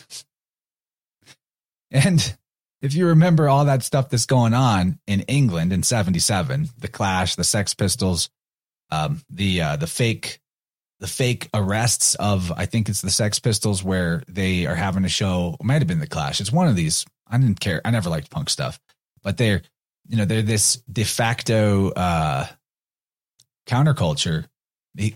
They're presented as like an authentic counterculture. They're played on the pirate radio stations and all that, but it's all complete Tavistock creation. It's all completely social engineering stuff. And, the British invasion that hits the United States, all of that. All these hugely influential punk bands were having their rise to power, their meteoric rise, probably blackmailed and everything too, to keep them on their leash in the year 1977, where the scene is set. And now we see in this allegory that Loki, who is basically the representative, or in a lot of ways, he's now the leader of the TVA. Maybe not officially on paper, but they're all following his lead. Loki, the leader of the TVA, the Tavistock, the TV, was the creator of the punk illusion. Punk rock, as many other pseudo counterculture movements since then have been, is a Tavistock construct, another control mechanism. Womp womp. Letting you know, this is all fake. Then Brad gets cornered by Loki, and the spotlight highlights him with the graffiti behind saying, "Less is enough." Less is enough. This is the core message of all the climate and environment activism, mind control stuff going on in the news media, spinning around, gaining so much steam in the late 70s, leading us to the modern version. You'll own nothing and you'll be happy. It's the same thing. I have to wonder if these are gypsies in this caravan too. Living in a back alley in a caravan. That's a very gypsy move. Didn't really think about it that much till just now. Then then we get this shot where we see that the two Loki copies that are closing in on him, they cast shadows on the wall, and the shadows grow horns, which is really in effect just for us or maybe for Mobius to see, because Brad isn't looking at the shadows. The horns, they have many layers of symbolism to them, many, many layers, way too much to try to unpack the symbolism of horns. But in context with the less is enough message, we're definitely seeing the shadow of the cornucopia idea, the horn of plenty. The horns are also particularly associated with the Egyptian god Amun, the hidden one, who the Greeks syncretized to be a version of Zeus. But in this context, Loki is the hidden one in this scene because Brad doesn't know which, if any, of the Lokis in front of him are real and not just illusions. Looking at the chat. You guys are saying great stuff. I'll try to comment more on your guys' weaves. Keep throwing them out there. You guys are crushing it. You see also these half crescent horns are on the High Priestess card as well, not just on Loki. Got a voice message from Gabe.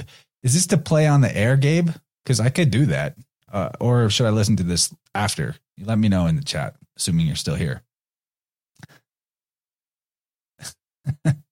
Then we get the reverse shot. Okay. This voice message is for the show. Okay, cool. Give me a moment, guys. Bear with me. We'll put Gabe on the air. I'm really sorry about the lameness of the tech problems. I want to fix it. If I was where you're at, I could have you set up. I'm good at IT stuff. I always just make the mistake of assuming that we're all set before we stream and should have got with you earlier to try to iron it out. I even sent him a Wi-Fi booster that theoretically should be rectifying the whole issue, but we're not quite there yet. So Gabe's got a couple-minute voice message for us here. I'm sure he's just bursting at the seams because I've been putting so much gravy on the table. And all right, let me just make his voice clip a little louder. I'm in my audio editing software here because I have to save it from Telegram and then save it to a format that StreamYard can play. So easy peasy. I can talk and do this process at the same time. Okay. Thank you, everybody. I get nervous when there's not just a seamless flow of absolute gravy. I feel like I can't leave gaps or pauses, but you guys are cool with it. All right. Oh, wow. Okay, I saved it the wrong way. It's too large. Got to redo that as an MP3. Uno momento. Tried to do it as a wave. Okay. This is live streaming, everybody. And okay, this ought to work. Uploading Gabe's voice message. Rachel, thanks for the super chat earlier. You are a champion. PK says he made a call. He got the internet sorted. Get back on here, Gabe. We totally do want you here. All right. This is Gabe's voice message. All right. I'm going to try to send a sound bite to weave on Brad versus the Pandemos. He's fighting the Demos. The democracy of the laughing philosopher, Democritus, is the weapon against the individual. And so Brad swinging the emperor's scepter in against these shadows and illusions is the spell against the individual.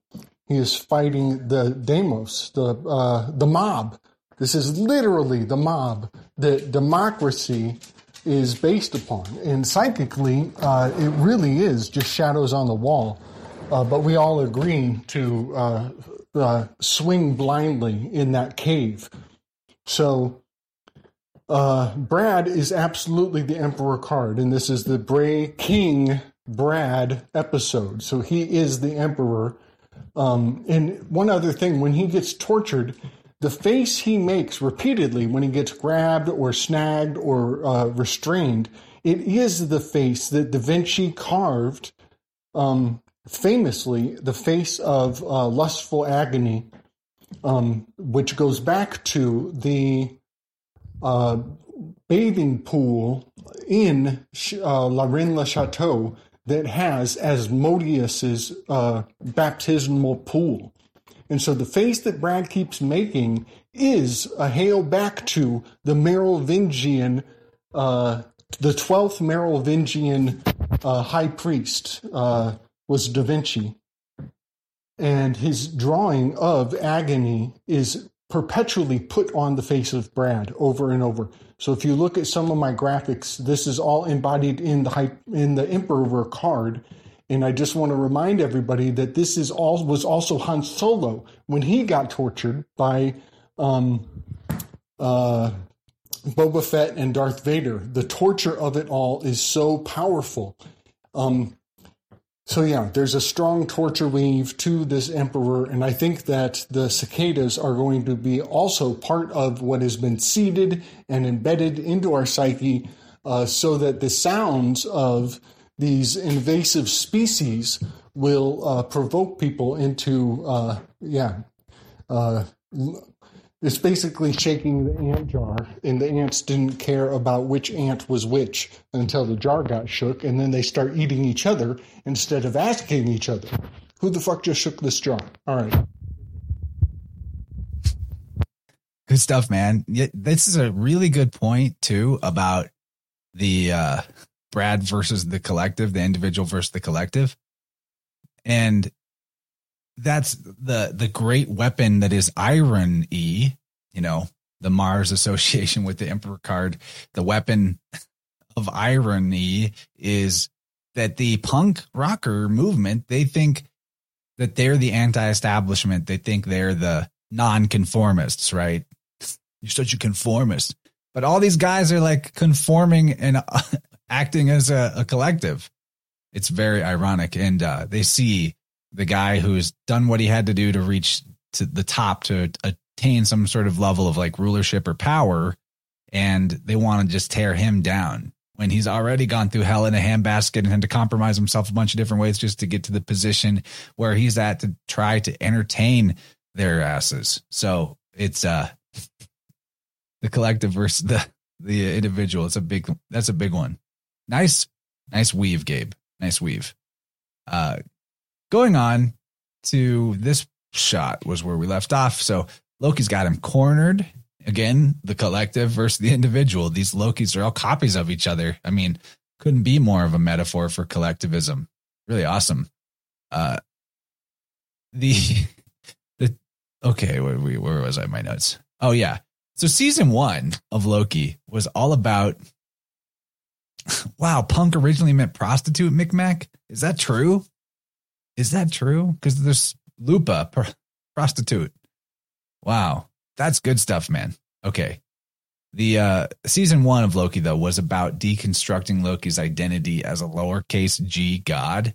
Season 2 is about his rebirth and journey to become the capital G god. So it is quite appropriate that he's shown here as 3 that are 1, a trinity. There's also a sofa in the background. The sofa is symbolic of his position as the sovereign, the sovereign of the TVA, the king, or he sits and makes decrees from the sofa. The sofa in the background is symbolic of that. And also because he has the sophos or wisdom to lead the TVA. And then, Gabe, this is why one of the things I really wanted to get from you was like, why were you bringing up Zen and the art of motorcycle maintenance in a previous show? I can't remember where you found that in the Loki series or if it was just sort of a free association you were making, but there is the spotlight that's on Brad is from a motorcycle that there's no one there. It's just on and the spotlight is illuminating Brad. It's probably something to do with that whole Zen and the art of motorcycle maintenance thing that Mobius relates to, according to Gabe. I mean, Loki is having his in moment here. This whole caper was a total flow state of mischief for him. Absolutely. And then when we see Mobius in a moment, he's positioned like in front of the motorcycle. Then the shadows on the wall, they become very real. The vision illusion of it all, that's a 21 actually. Chet Zayin Vav. The Hebrew word that refers to the forming of visions, it can be used in context with prophecy, right? But it can also mean as illusions. So it can kind of go either way.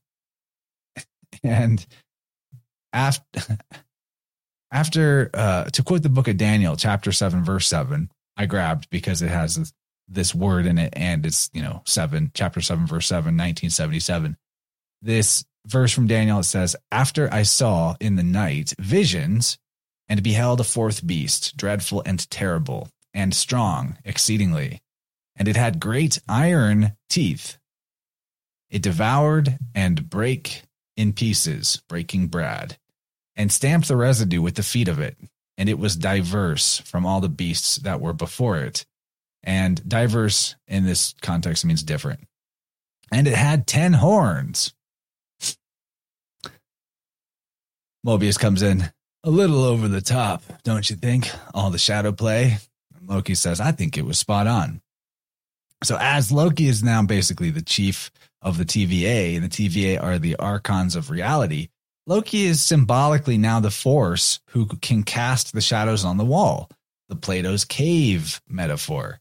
Calling it a shadow play is actually very appropriate to the TVA being a metaphor for the TV.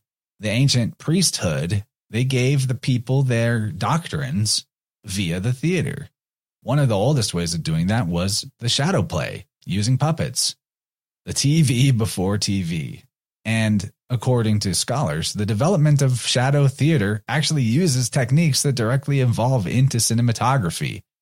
So there's other, like the Gnostic, the Matrix aspect of all this, the shadows on the wall, and the TV evolution of shadow puppetry. I find it so fascinating how many ways that thinking about the TVA as being TV itself bears tons of fruit.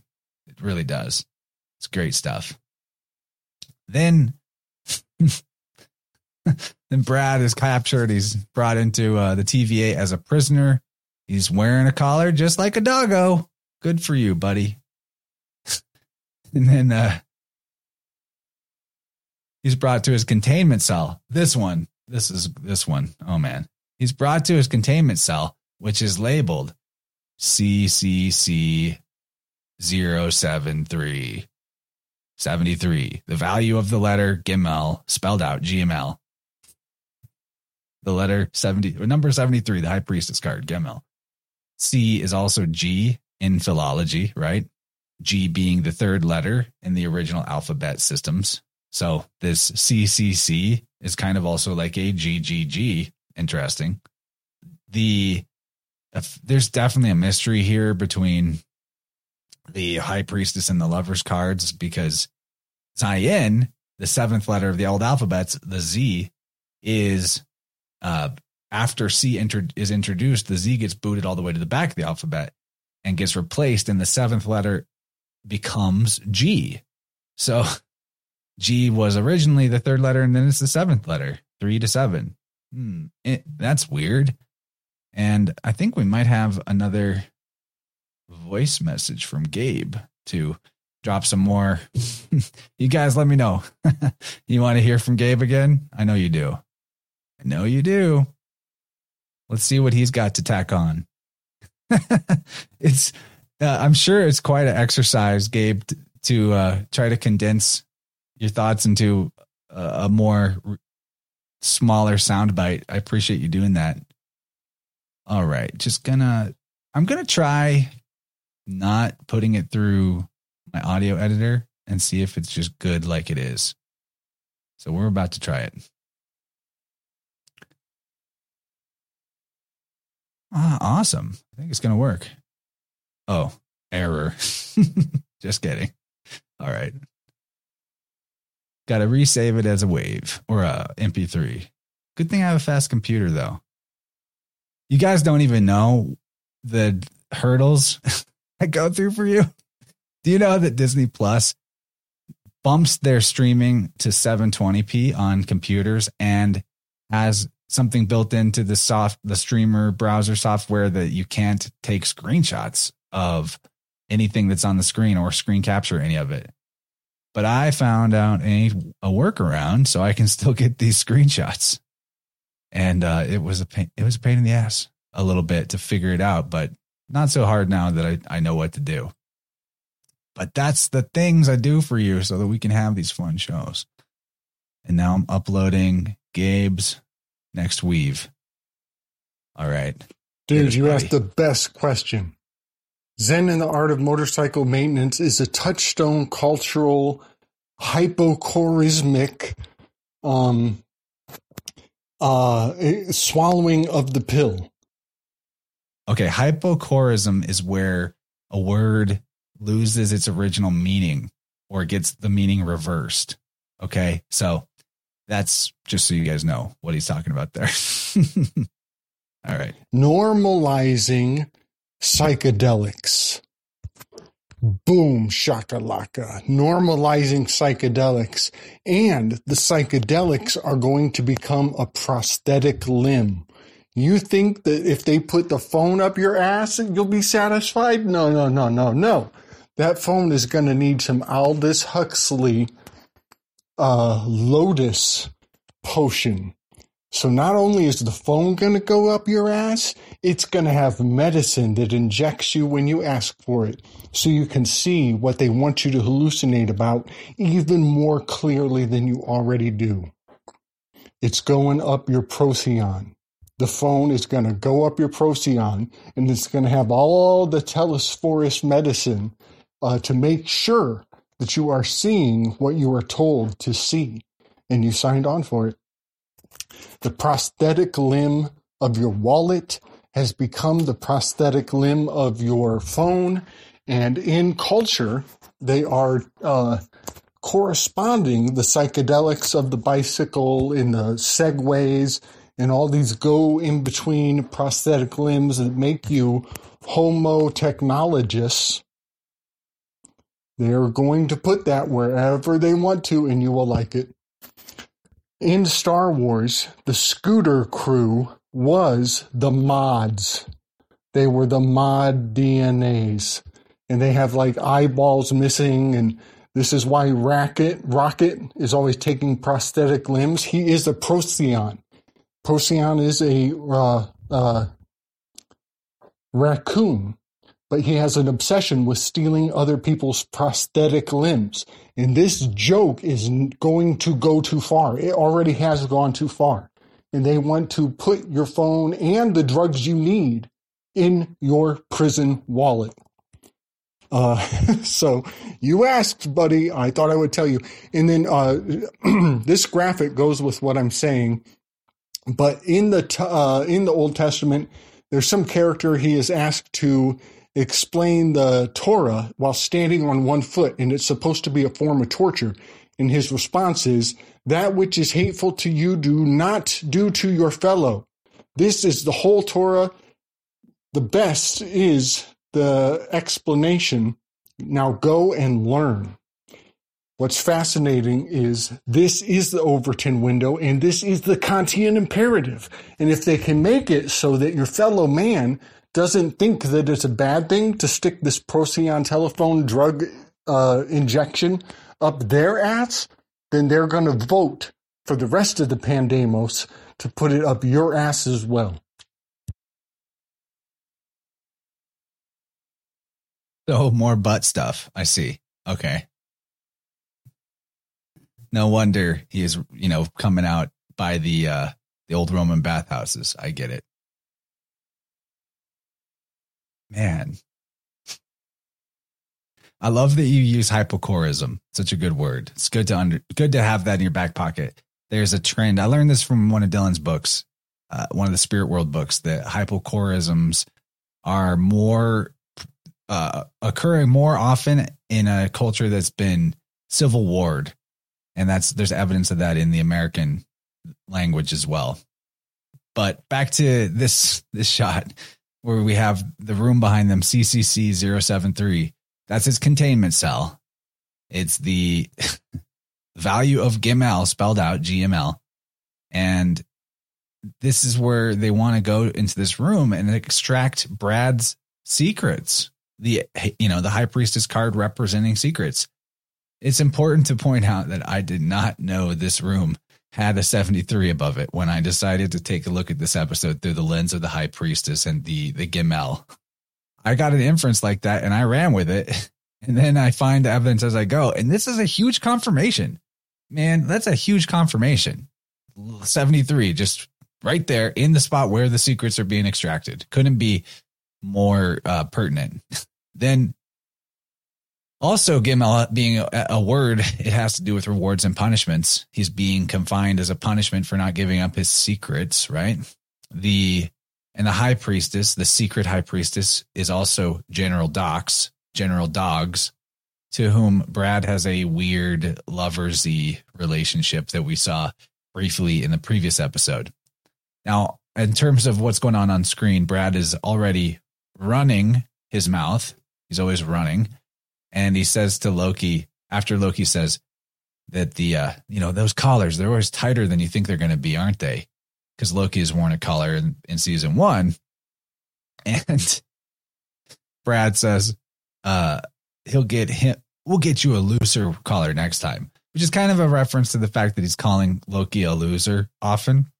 And he, in this scene right here, he refuses to tell them what the secret of his modified TemPad is. He's like it's like jailbreaking the iPhone, right?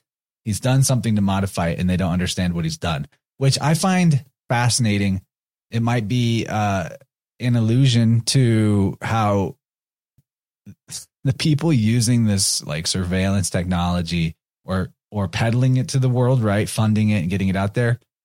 Nobody knows how this thing works, the cell phone. No one's ever explained to me how this thing works. I've never even seen an option for me to go learn about it. Like, what? These things are magic.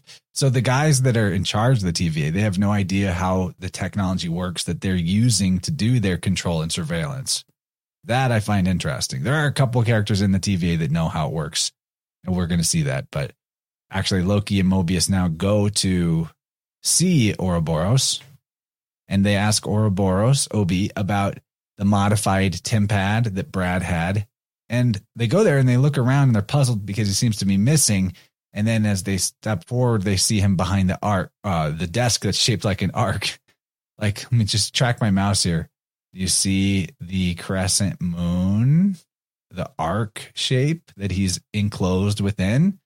He's enclosed within the arc. He's working on a device that is meant to save the TVA from temporal meltdown. So he's inside an arc shape and he's working on their salvation. That's what the arc symbolizes, the salvation. Pretty apparent to me. Then we see OB is like, do you think me looking at this TemPad is a higher priority than preventing a temporal meltdown? That's kind of just a funny moment. Got to have your priorities straight. No, keep fixing that. And then OB, he says, he's the father of the book. He wrote the Bible. He wrote the TV guide, the TVA Bible. But in this shot, he's telling them to read the Bible if you want to find out how the technology works. And I got really derailed by the tacos sign. I was trying to figure out if the tacos had any secret meaning. Classic definition of a taco, at least in Topher Gardner language, right? The taco being the thing that comes in and derails you right in the moment where you're about to have some kind of big epiphany. The hilarious thing about this taco sign is I was puzzling about this at the very moment that my wife comes home from the grocery store with the stuff to make tacos for dinner. I did not know this was happening. And then I had tacos.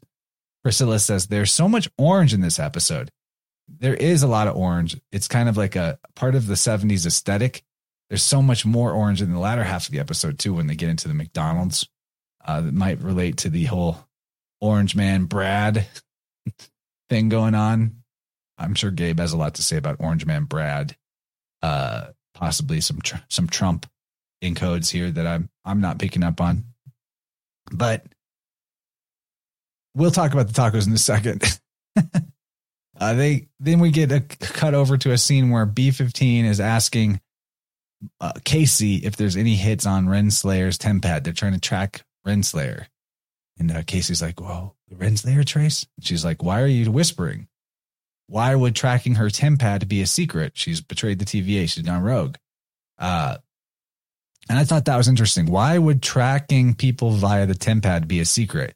It's like a reference to the fact that the surveillance being done on the whole populace via their cell phones, it's technically a secret, but it's this open secret. Everybody knows it's happening, right? Everyone knows cell phone is happening. Lots of people are employed to manually trace the things that other people are doing on their phones, but we all pretend like it's a secret. Also, we find out Renslayer erased the data from the Tempad, but Casey was able to trace who sent her last message that she received. Also, Casey says that the extra branches of the timeline branching are making it like a needle in a haystack to trace Renslayer in the manual method. And I kind of took that as fitting the possibility that the branching timelines of the sacred timeline could be a metaphor to the world of cryptocurrency, where there's all these branching currencies that people can theoretically hide their online activities and being traced in the branches, at least for a while. I don't really think that it's 100%. I don't believe any of those things are 100% untraceable, but that's sort of the promise. So you see, this whole thing about the multiverse could very well be a type of metaphor that is describing the splintering, what they call in cryptocurrency. What do they call it when a coin splits into two different coins? There's all this branching thing that goes on with the cryptocurrencies. And before it was all just like the petrodollar, right? So that was the sacred timeline. Now we have the branching. Oh yeah. And what was I feel like I had something on the idea of VPNs. I'll just trust that it's later. I see Kabir said something about VPNs. But let's move forward. Okay. Then we see Loki and Mobius are trying to figure out how to break into this modified Tempad that Hunter X5 had. They're referencing section 42 of the TVA handbook. So, okay, why 42? This is more of a Latin situation this time in the Gematria than a Hebrew, but they are reading a book, and Latin word for book, liber, is 42. Also, the Latin word for the moon, luna, is 42. We know that there's the moon and the ark, or the bark, meaning ship, and the moon card has the dogs barking at the moon. Luna, the moon, is associated with silver. And this is where I realized, like, maybe this is why the taco sign is there, that the origin story of tacos is that, or at least the myth of it is that silver miners in Mexico created tacos. Or like that's where the word comes from, or the concept as we eat tacos today. So silver miners. So there's your silver in their moon. Also, canis, the Latin word for dog, is 42. Dogs bark at the moon on the moon card in the major arcana. So I think that this taco and the silver and moon stuff and 42, probably just more high priestess connection. There are also a lot of words that equal 42 in Hebrew, going from Latin to Hebrew, that are related to chaos and calamity and confusion, the need for haste, possibility of failure, destruction, etc., that type of thing. And that's what they're having right now. They're having trouble focusing. The whole process is too chaotic. And Loki is like, this will help you focus. How about you think about how the whole place is going to be destroyed if we don't work out all of this. 42 laws of Ma'at, PK says. That's good. That's good. Okay. There's also Casey and B-15 showing up. They come in, they let the guys Mobius and Loki know that Renslayer, that pesky Renslayer, she's being helped by the artificial intelligence Miss Minutes. Miss Minutes, the AI, has the entire repository of the TVA's knowledge. And she's very much like a high priestess in this metaphor. She's got the knowledge. She's got the secrets. She's the female pope. She's partnered with the Hierophant pope-like guy, the Kang character, the He Who Remains. The database that Miss Minutes has is like the Ark of the Covenant. It's the Covenant being the pact that was forged by Renslayer and Kang that Loki hears about in the previous episode when he's stuck in the TVA's past. Like the same as the metaphor that the Ark of the Covenant contained tablets, Noah's Ark contains all animal life. And either way, either version, it's about preserving information and sending it into the future, which is all a big metaphor for the secret of language, the secret of letters, because that's what written language is. It's about preserving knowledge and sending it into the future. And Loki reveals that conversation you heard in the past from He Who Remains and Renslayer, them being partners. And then Casey offers to analyze the TemPad that Brad had for Loki and Mobius because they're hopeless at trying to reverse engineer it.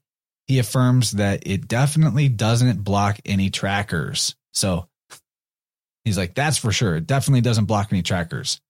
I think this is a wink and a nod to the futility of VPNs, virtual private networks, that people use to theoretically block their being tracked while they're doing online activities. It might even be that the VPNs just raise a flag at what you're doing rather than conceal it. You know, oddly, while I was typing that out into my notes about the VPNs, my antivirus that also has a VPN program, it popped up on my screen and then it crashed, which I've never seen it do before. It's kind of a trippy synchronicity. We got another bomb from Gabe. Let's get him in here. Ooh, it's a big one. All right. This will take me just a moment to put it into MP3 form. How you guys doing out there? A lot going on. It's a lot. All right. We got a solid 6.5 minute monologue from good old Gabe. That's great. That'll give me a minute to catch my breath and drink some tea. Just gotta save this beautiful baby as an MP3, and then we're good. It's a couple steps here. Thanks for your patience, everyone.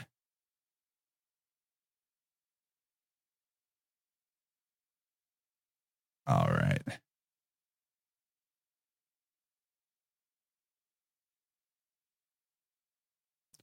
Wolves are excellent at tracking. That's a good one, Micmac. That is a good one. Is there a wolf statue on the desk? Whoa, you're right. Oh, I missed that. Wow, Micmac, you're just crushing it. Check it out. Let me zoom in. There's a wolf on the desk, yo.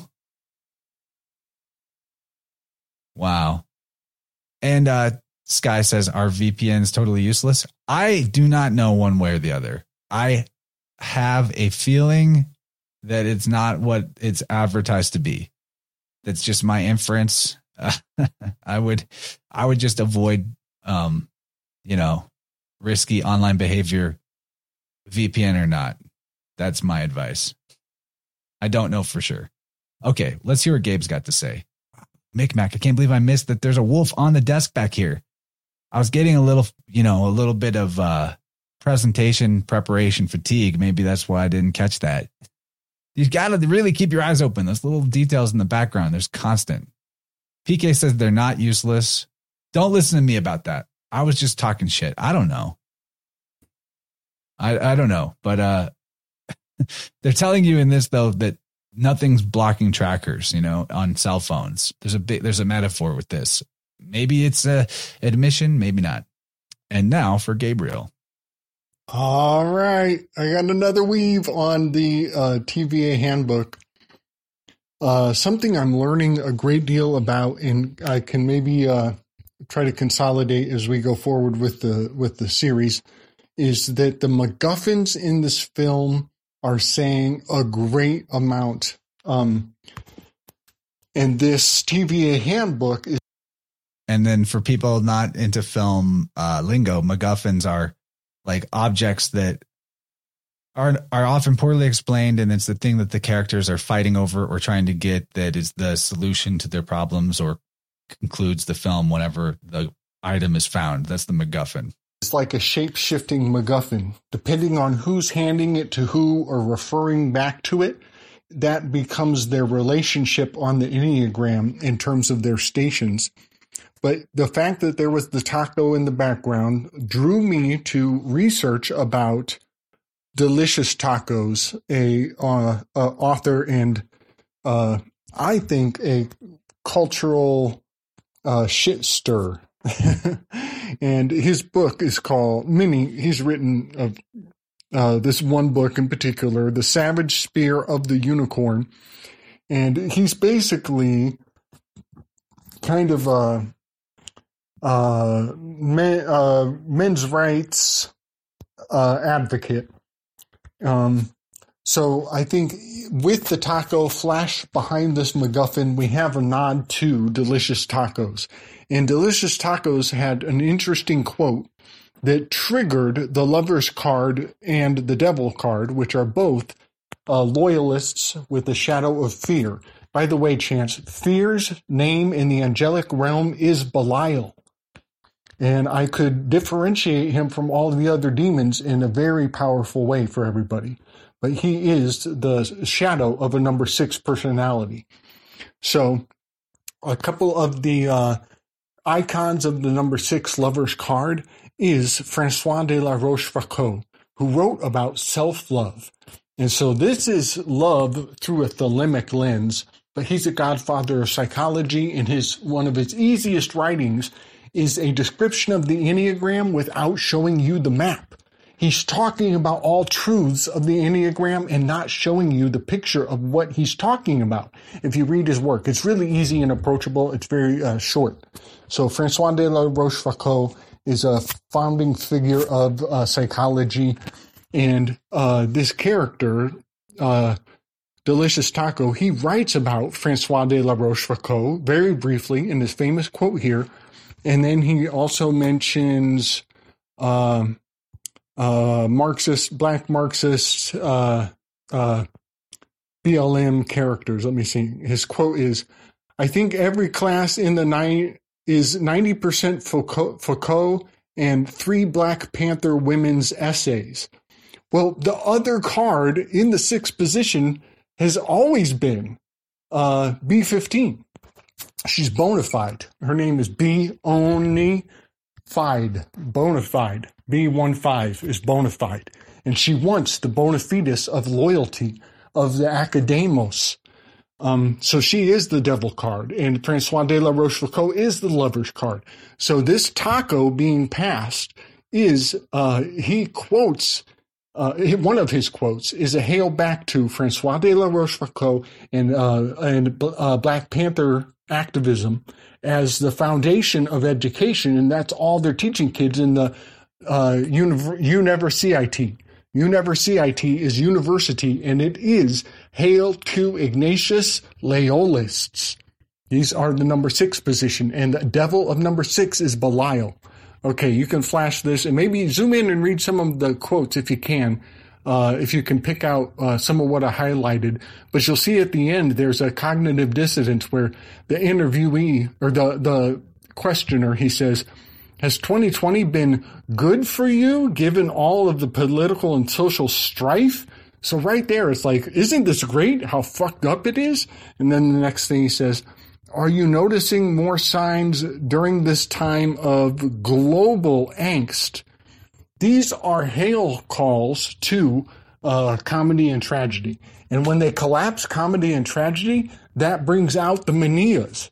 When we don't give a fuck about whether it's funny or tragic is when the war can really kick off. And that is what Socrates is talking about at the end of the symposium. He's convincing the comedian and the tragedian to suss out the difference between the two. And it's not a conflagration. It is not saying that they are the same. There's a great mystery here. And I'll give you guys the Cliff Notes version, but there's more for each of you if you all care to go and suss this out. Tragedy is a broader category of knowledge that includes under its umbrella the aspects of comedy. However, comedy does not have understanding or mastery over what tragedy is. So when we say theater, it's a broad umbrella, but the specifics are that tragedians, they have transcended comedy, and they have a higher order of appreciation of the human experience. Comedians have drawn a line in the sand that they can't cross, and they are self-limiting. And that is what Socrates is trying to tell them at the end of the symposium. When everybody else is falling asleep, Socrates is driving the comedian and the tragedian. They use the word driving. They become the two horses of the chariot. And the one horse that falls asleep first is the one with the smaller capacity, and that is Aristophanes. He passes out first because he's a comedian. It's the tragedian that has the more enriched worldview that they can withstand the glimmer, the glamour, the grammar of getting hammered on what Socrates has to teach. And that is why Agathon is the last one to fall asleep. And this is building the ladder to the good. All right. Bless. Really good point. I mean, we're talking about this 1977 seeding the ideas of the sacred timeline, comedy and tragedy. I just laughed. Kabir, relax, Chance. Sir strokes a lot. Was I stroking my beard a lot? It's so soft after I trimmed it today. But Gabe, you're talking about the high powered effect of the Greek tragedies. There is a lot to that. The word tragodoas or whatever in Greek, tragodia, it means basically goat song. It's the same idea as a got spell, goat song. That's a real thing. And let me see who said, where is this in my notes? These are in separate notes, but somewhere, I can't remember who it was. It might have been like Alexander the Great or somebody, but I did come across information that a lot of like high importance historical figures, they would have the tragedies of Asclepius Aeschylus, right? That guy, one of the Greek tragedians, they would put the tragedies under their pillow when they went to sleep at night, which is exactly something that a lot of people still do with other holy scriptures. My point being, the Greek tragedies are, at a certain point in time, they are treated like, and there's a reverence to them as if they were holy scriptures, because they are. They are a transcription of the star scripture, right? It's astrotheology. So it is like no different than a religious scripture of one of the religions we use today. So I'm glad you're talking about the tragedies. And I see a quick little follow-up from Gabe. We're going to put that on. All right. I got one more quick message on Casey here. We dropped this in previous episodes, but I just want to remind that he signifies the Hippocratic Oath of the Aeon card. And many times you will notice that the characters are like in this one, B15 says, "Why are we whispering?" Later in his history, he literally is shushing people. And then I believe the end of one of the episodes, there's a dark silence that just pervades through this room right here, this control panel modulation center of the TVA. And that silence is deafening. but that is the symbolic of the Hippocratic Oath. And this Aeon card is Audriga the Charioteer. It is the volcano, the bloodline of Hephaestus, the volcano, relating to Erichthonius and innovations in being mobile. So yes, the Hippocratic Oath and the shush of the lips. I'm just going to throw that on the table, and also the pleat of his pen that is bleeding through his pocket.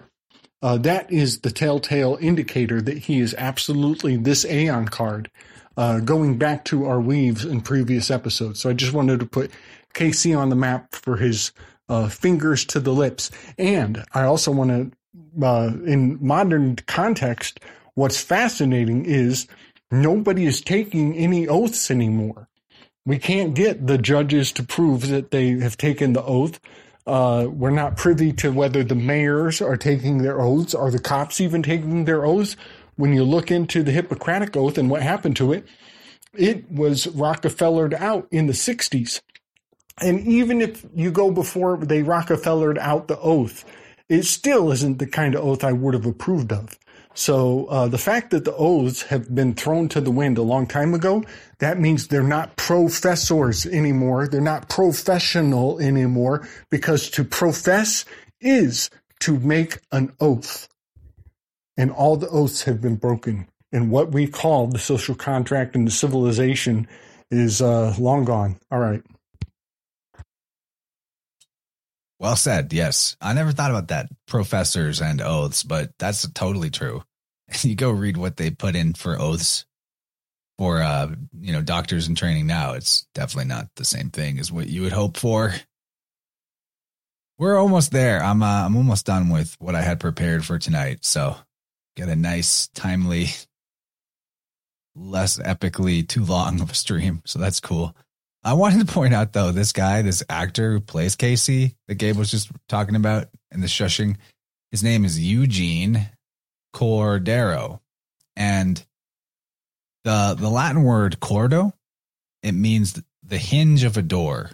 So it's where the idea of cardinal, cordo, comes from in Latin. So that the priests and priestesses, they're the hinge in the sense of whether or not they open the door to the mystery for you or to the truth for you. That everything hinges on them, cordo. It's also related to the same word as cardio.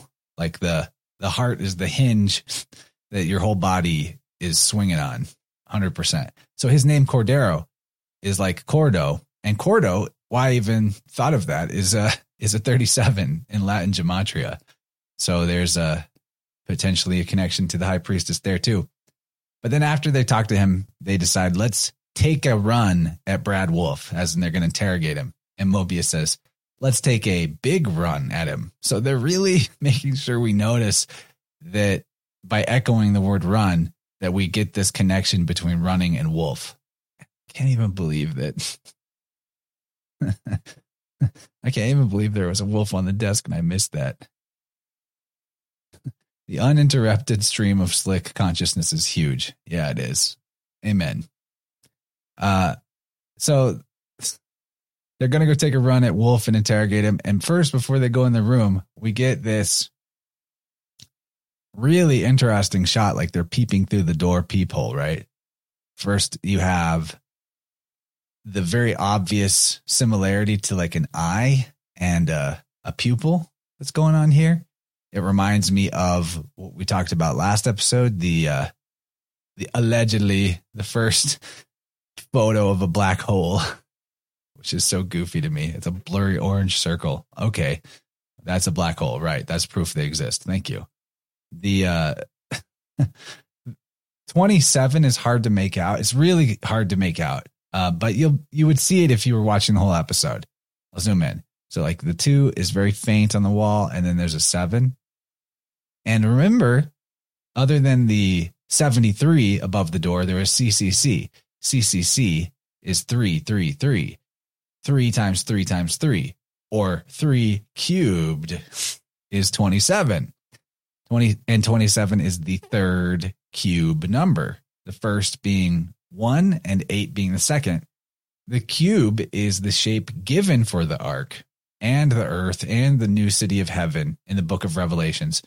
It's all the Pegasus square, in my opinion, where the symbolism comes from in the sky. And it's probably at least partially where this whole idea of the cube all of it all comes from. Other than, of course, like the mathematical fun stuff that the cube has got going with it. It's a Rukin figure. Good one, Gabe. Peephole into Rukin figure. So also, though, there's a 27 here. So let's think about words that equal 27. There's what I think is the most interesting one is kaf bet hey, which you would pronounce, basically you could call it cube. I mean, it's the same word. It equals 27. And it means to shout down, which is basically what's going to happen in this scene. They're going to have their shouting match, or it's going to devolve into a shouting match, this interrogation. Or if you move the K and the B, you get BKE, bet, cough, hey. And that means crying, like teardrops. And that's kind of interesting because that fits the eye symbolism in this shot. People are going to be almost in tears from this bad conversation.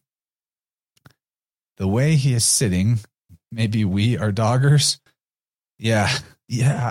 Gross. It's gross that you're saying that, but it does kind of, look like he might be up to something.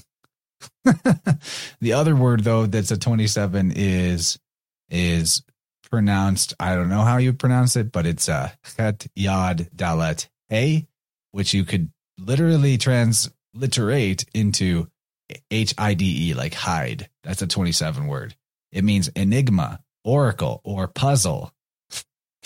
So this seems to refer to riddles in speech, the mystery of words and letters, the enigmas and puzzles and oracles and all that. And that's what Loki and Mobius are about to try to crack by entering into speech with Brad. They're trying to crack some enigma. And it's about stopping the end of the world. So there is for sure an arc thing. Like the end of the world and the arc obviously go hand in hand. And then Loki gives the warning, or Loki gets the warning from Mobius that Brad is an asshole. Don't let him get under your skin. So let's go back to this shot. And then Brad's an asshole. I don't know. Seems like it's there. Then as they enter the room, you see this reflection shot. This is not the first time Brad is shown in a reflection, but now it's kind of reversed. And it shows us that Loki is about to run into a reflection of himself that he might not like, being that Brad is a total gamma special boy secret king, like Loki used to be. And the arc symbolism is here too, in the sense that this room looks like it belongs on a freighter, like a freighter ship or something. It's not like a building, but it looks more like a brig that would be on a boat. That's what I see. I don't know what you guys think. This doesn't look like it's in a building. Looks like it's on a boat, like a military vessel. Brad, more wolfishness, like his bark is way worse than his bite. He does a lot of mouthing off here. Why don't you go ahead and take this time color off and start treating me like someone who outranks you? That's such a gamma thing to say. And they begin the interrogation by asking him, what were you doing down there on the sacred timeline? And he says, making movies. And then B-15's like, don't waste our time. But Brad makes a really good point, when he's chastising them about his the rank, that everyone on the TVA has real lives on the timeline, and B-15 was the one making a big deal about that, and he was just trying to go get his life, go get his, when they're calling him X5, he's like, it's Bradley.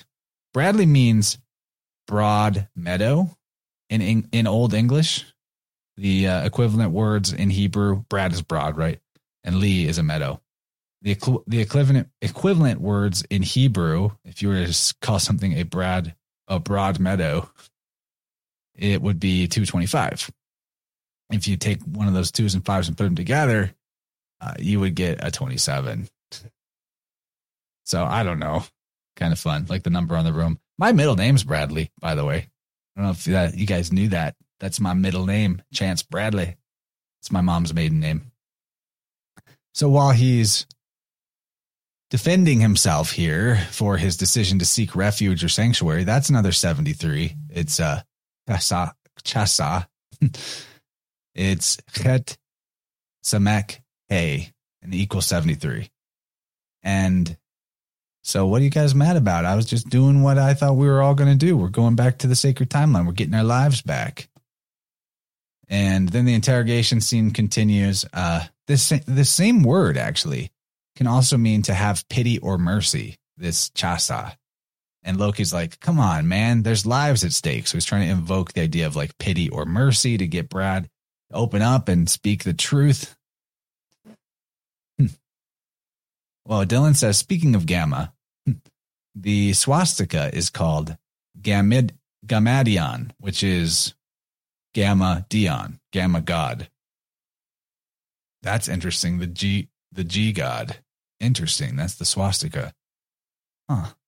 Well, isn't the Greek gamma, a capital gamma, kind of like a 90-degree angle line like that? And if you put 4 G's together, it would be a swastika, or 4 gammas together would be a swastika. I never thought about that. That's a good weave, Dylan. Just keep that in mind. Swastika. Then Brad basically, he goes into this interrogation scene. He's telling Loki, you just make everything worse. You're really a loser. You're really a villain. You're not a hero. Mobius, control your little pet, your dog. And Mobius quips back like, knock, knock. Who's there? Brad. Brad who? That's showbiz. Trying to dig into his ego that he's going to just be forgotten. And trying to offer him, hey, we'll send you back to the sacred timeline. You just got to do what we want, and you can have your life of fame and luxury back. This is basically the torture scene that happens to the celebrity who's no longer going with the program that the controllers have assigned to him. And Brad's not buying it. He's like, Mobius, you could be an actor. You almost convinced me, but you're not an analyst. I'm not a hunter. None of this is real. The whole TVA is an illusion. Which I think is kind of interesting how it's like a Gnostic allegory reversal where the archons themselves are the illusion rather than the mundane reality being the illusion. And that's one that actually makes more sense to me. The archons are the illusion. Nature and the world are the reality. So that whole pop culture simulation theory, demiurge, evil god, yada yada thing is, I think that's the reversal, and the real truth is that they're the illusion and the nature is real. And it's kind of what we're getting out of this show and this scene, interestingly enough. And then Brad's like, Mobius, you just need to wake up. You need to wake up. Till you wake up and find out who you were on the timeline, you're nothing. You're nothing. You're a nowhere man. And the Hebrew word for awake is a 270, which is drop the 0 like you can do in gematria. And there's your 27. And that word is ayin resh, which transliterate would be something kind of like or, like OAR, which is kind of cool because it's awake and it's pronounced or, and or is cut through the wake of the water. This is one that freaked me out though. Word auto key encryption, WAKE, is one of the cryptographic algorithms that can be used to secure data on RFID tags. So back to our, I brought this in just because of the whole track and trace and surveillance element of all this. So Brad is taunting Mobius, calling him a nowhere man. Utopia means nowhere. It's no place. The government workers like Mobius, they are the nowhere men. They, the government sells itself as working towards a future utopia, but they themselves have no real geographic location, like the federal government or the state of Missouri, the state of Colorado. They have offices in DC, but people have this mistaken idea that the geographical region of the state and the government entity, the state of such and such, are the same thing, and they're really not. So he's totally totally right calling Mobius a nowhere man. That's in the TVA. It exists outside of time and space, so it's nowhere, right? This is the utopia. This is the no place, and this is the archons, the grand universal dictator government system. So we got one more voice message from Gabe. I'm going to hit that up, and then we're going to wrap because we've pretty much got there. Wait, I got the voice message from Gabe on my phone, it looks like, but I don't see it on the computer. Did you delete it, man? Because we did that 6-minute one. Okay, maybe I don't know. My internet's being a little weird. We're all having it tonight. So let me know in the chat, Gabe, if you've got one more to shoot at us. Okay, he says he did. Okay, there we go. Why isn't it coming through on the computer? Bear with me, folks. Gonna reboot Telegram. We'll get Gabe's final thoughts, and then we'll call it a night. But yeah, you see how it's just like trying to analyze this gets so dense. It's practically more efficient for me to do it by myself, but it's a lot less fun. I'd rather take the 4-hour stream and get all the Gabe weaves that we can. I know you guys feel the same way. You're not even on my channel for me, are you? You just like that guy. He's taller than me.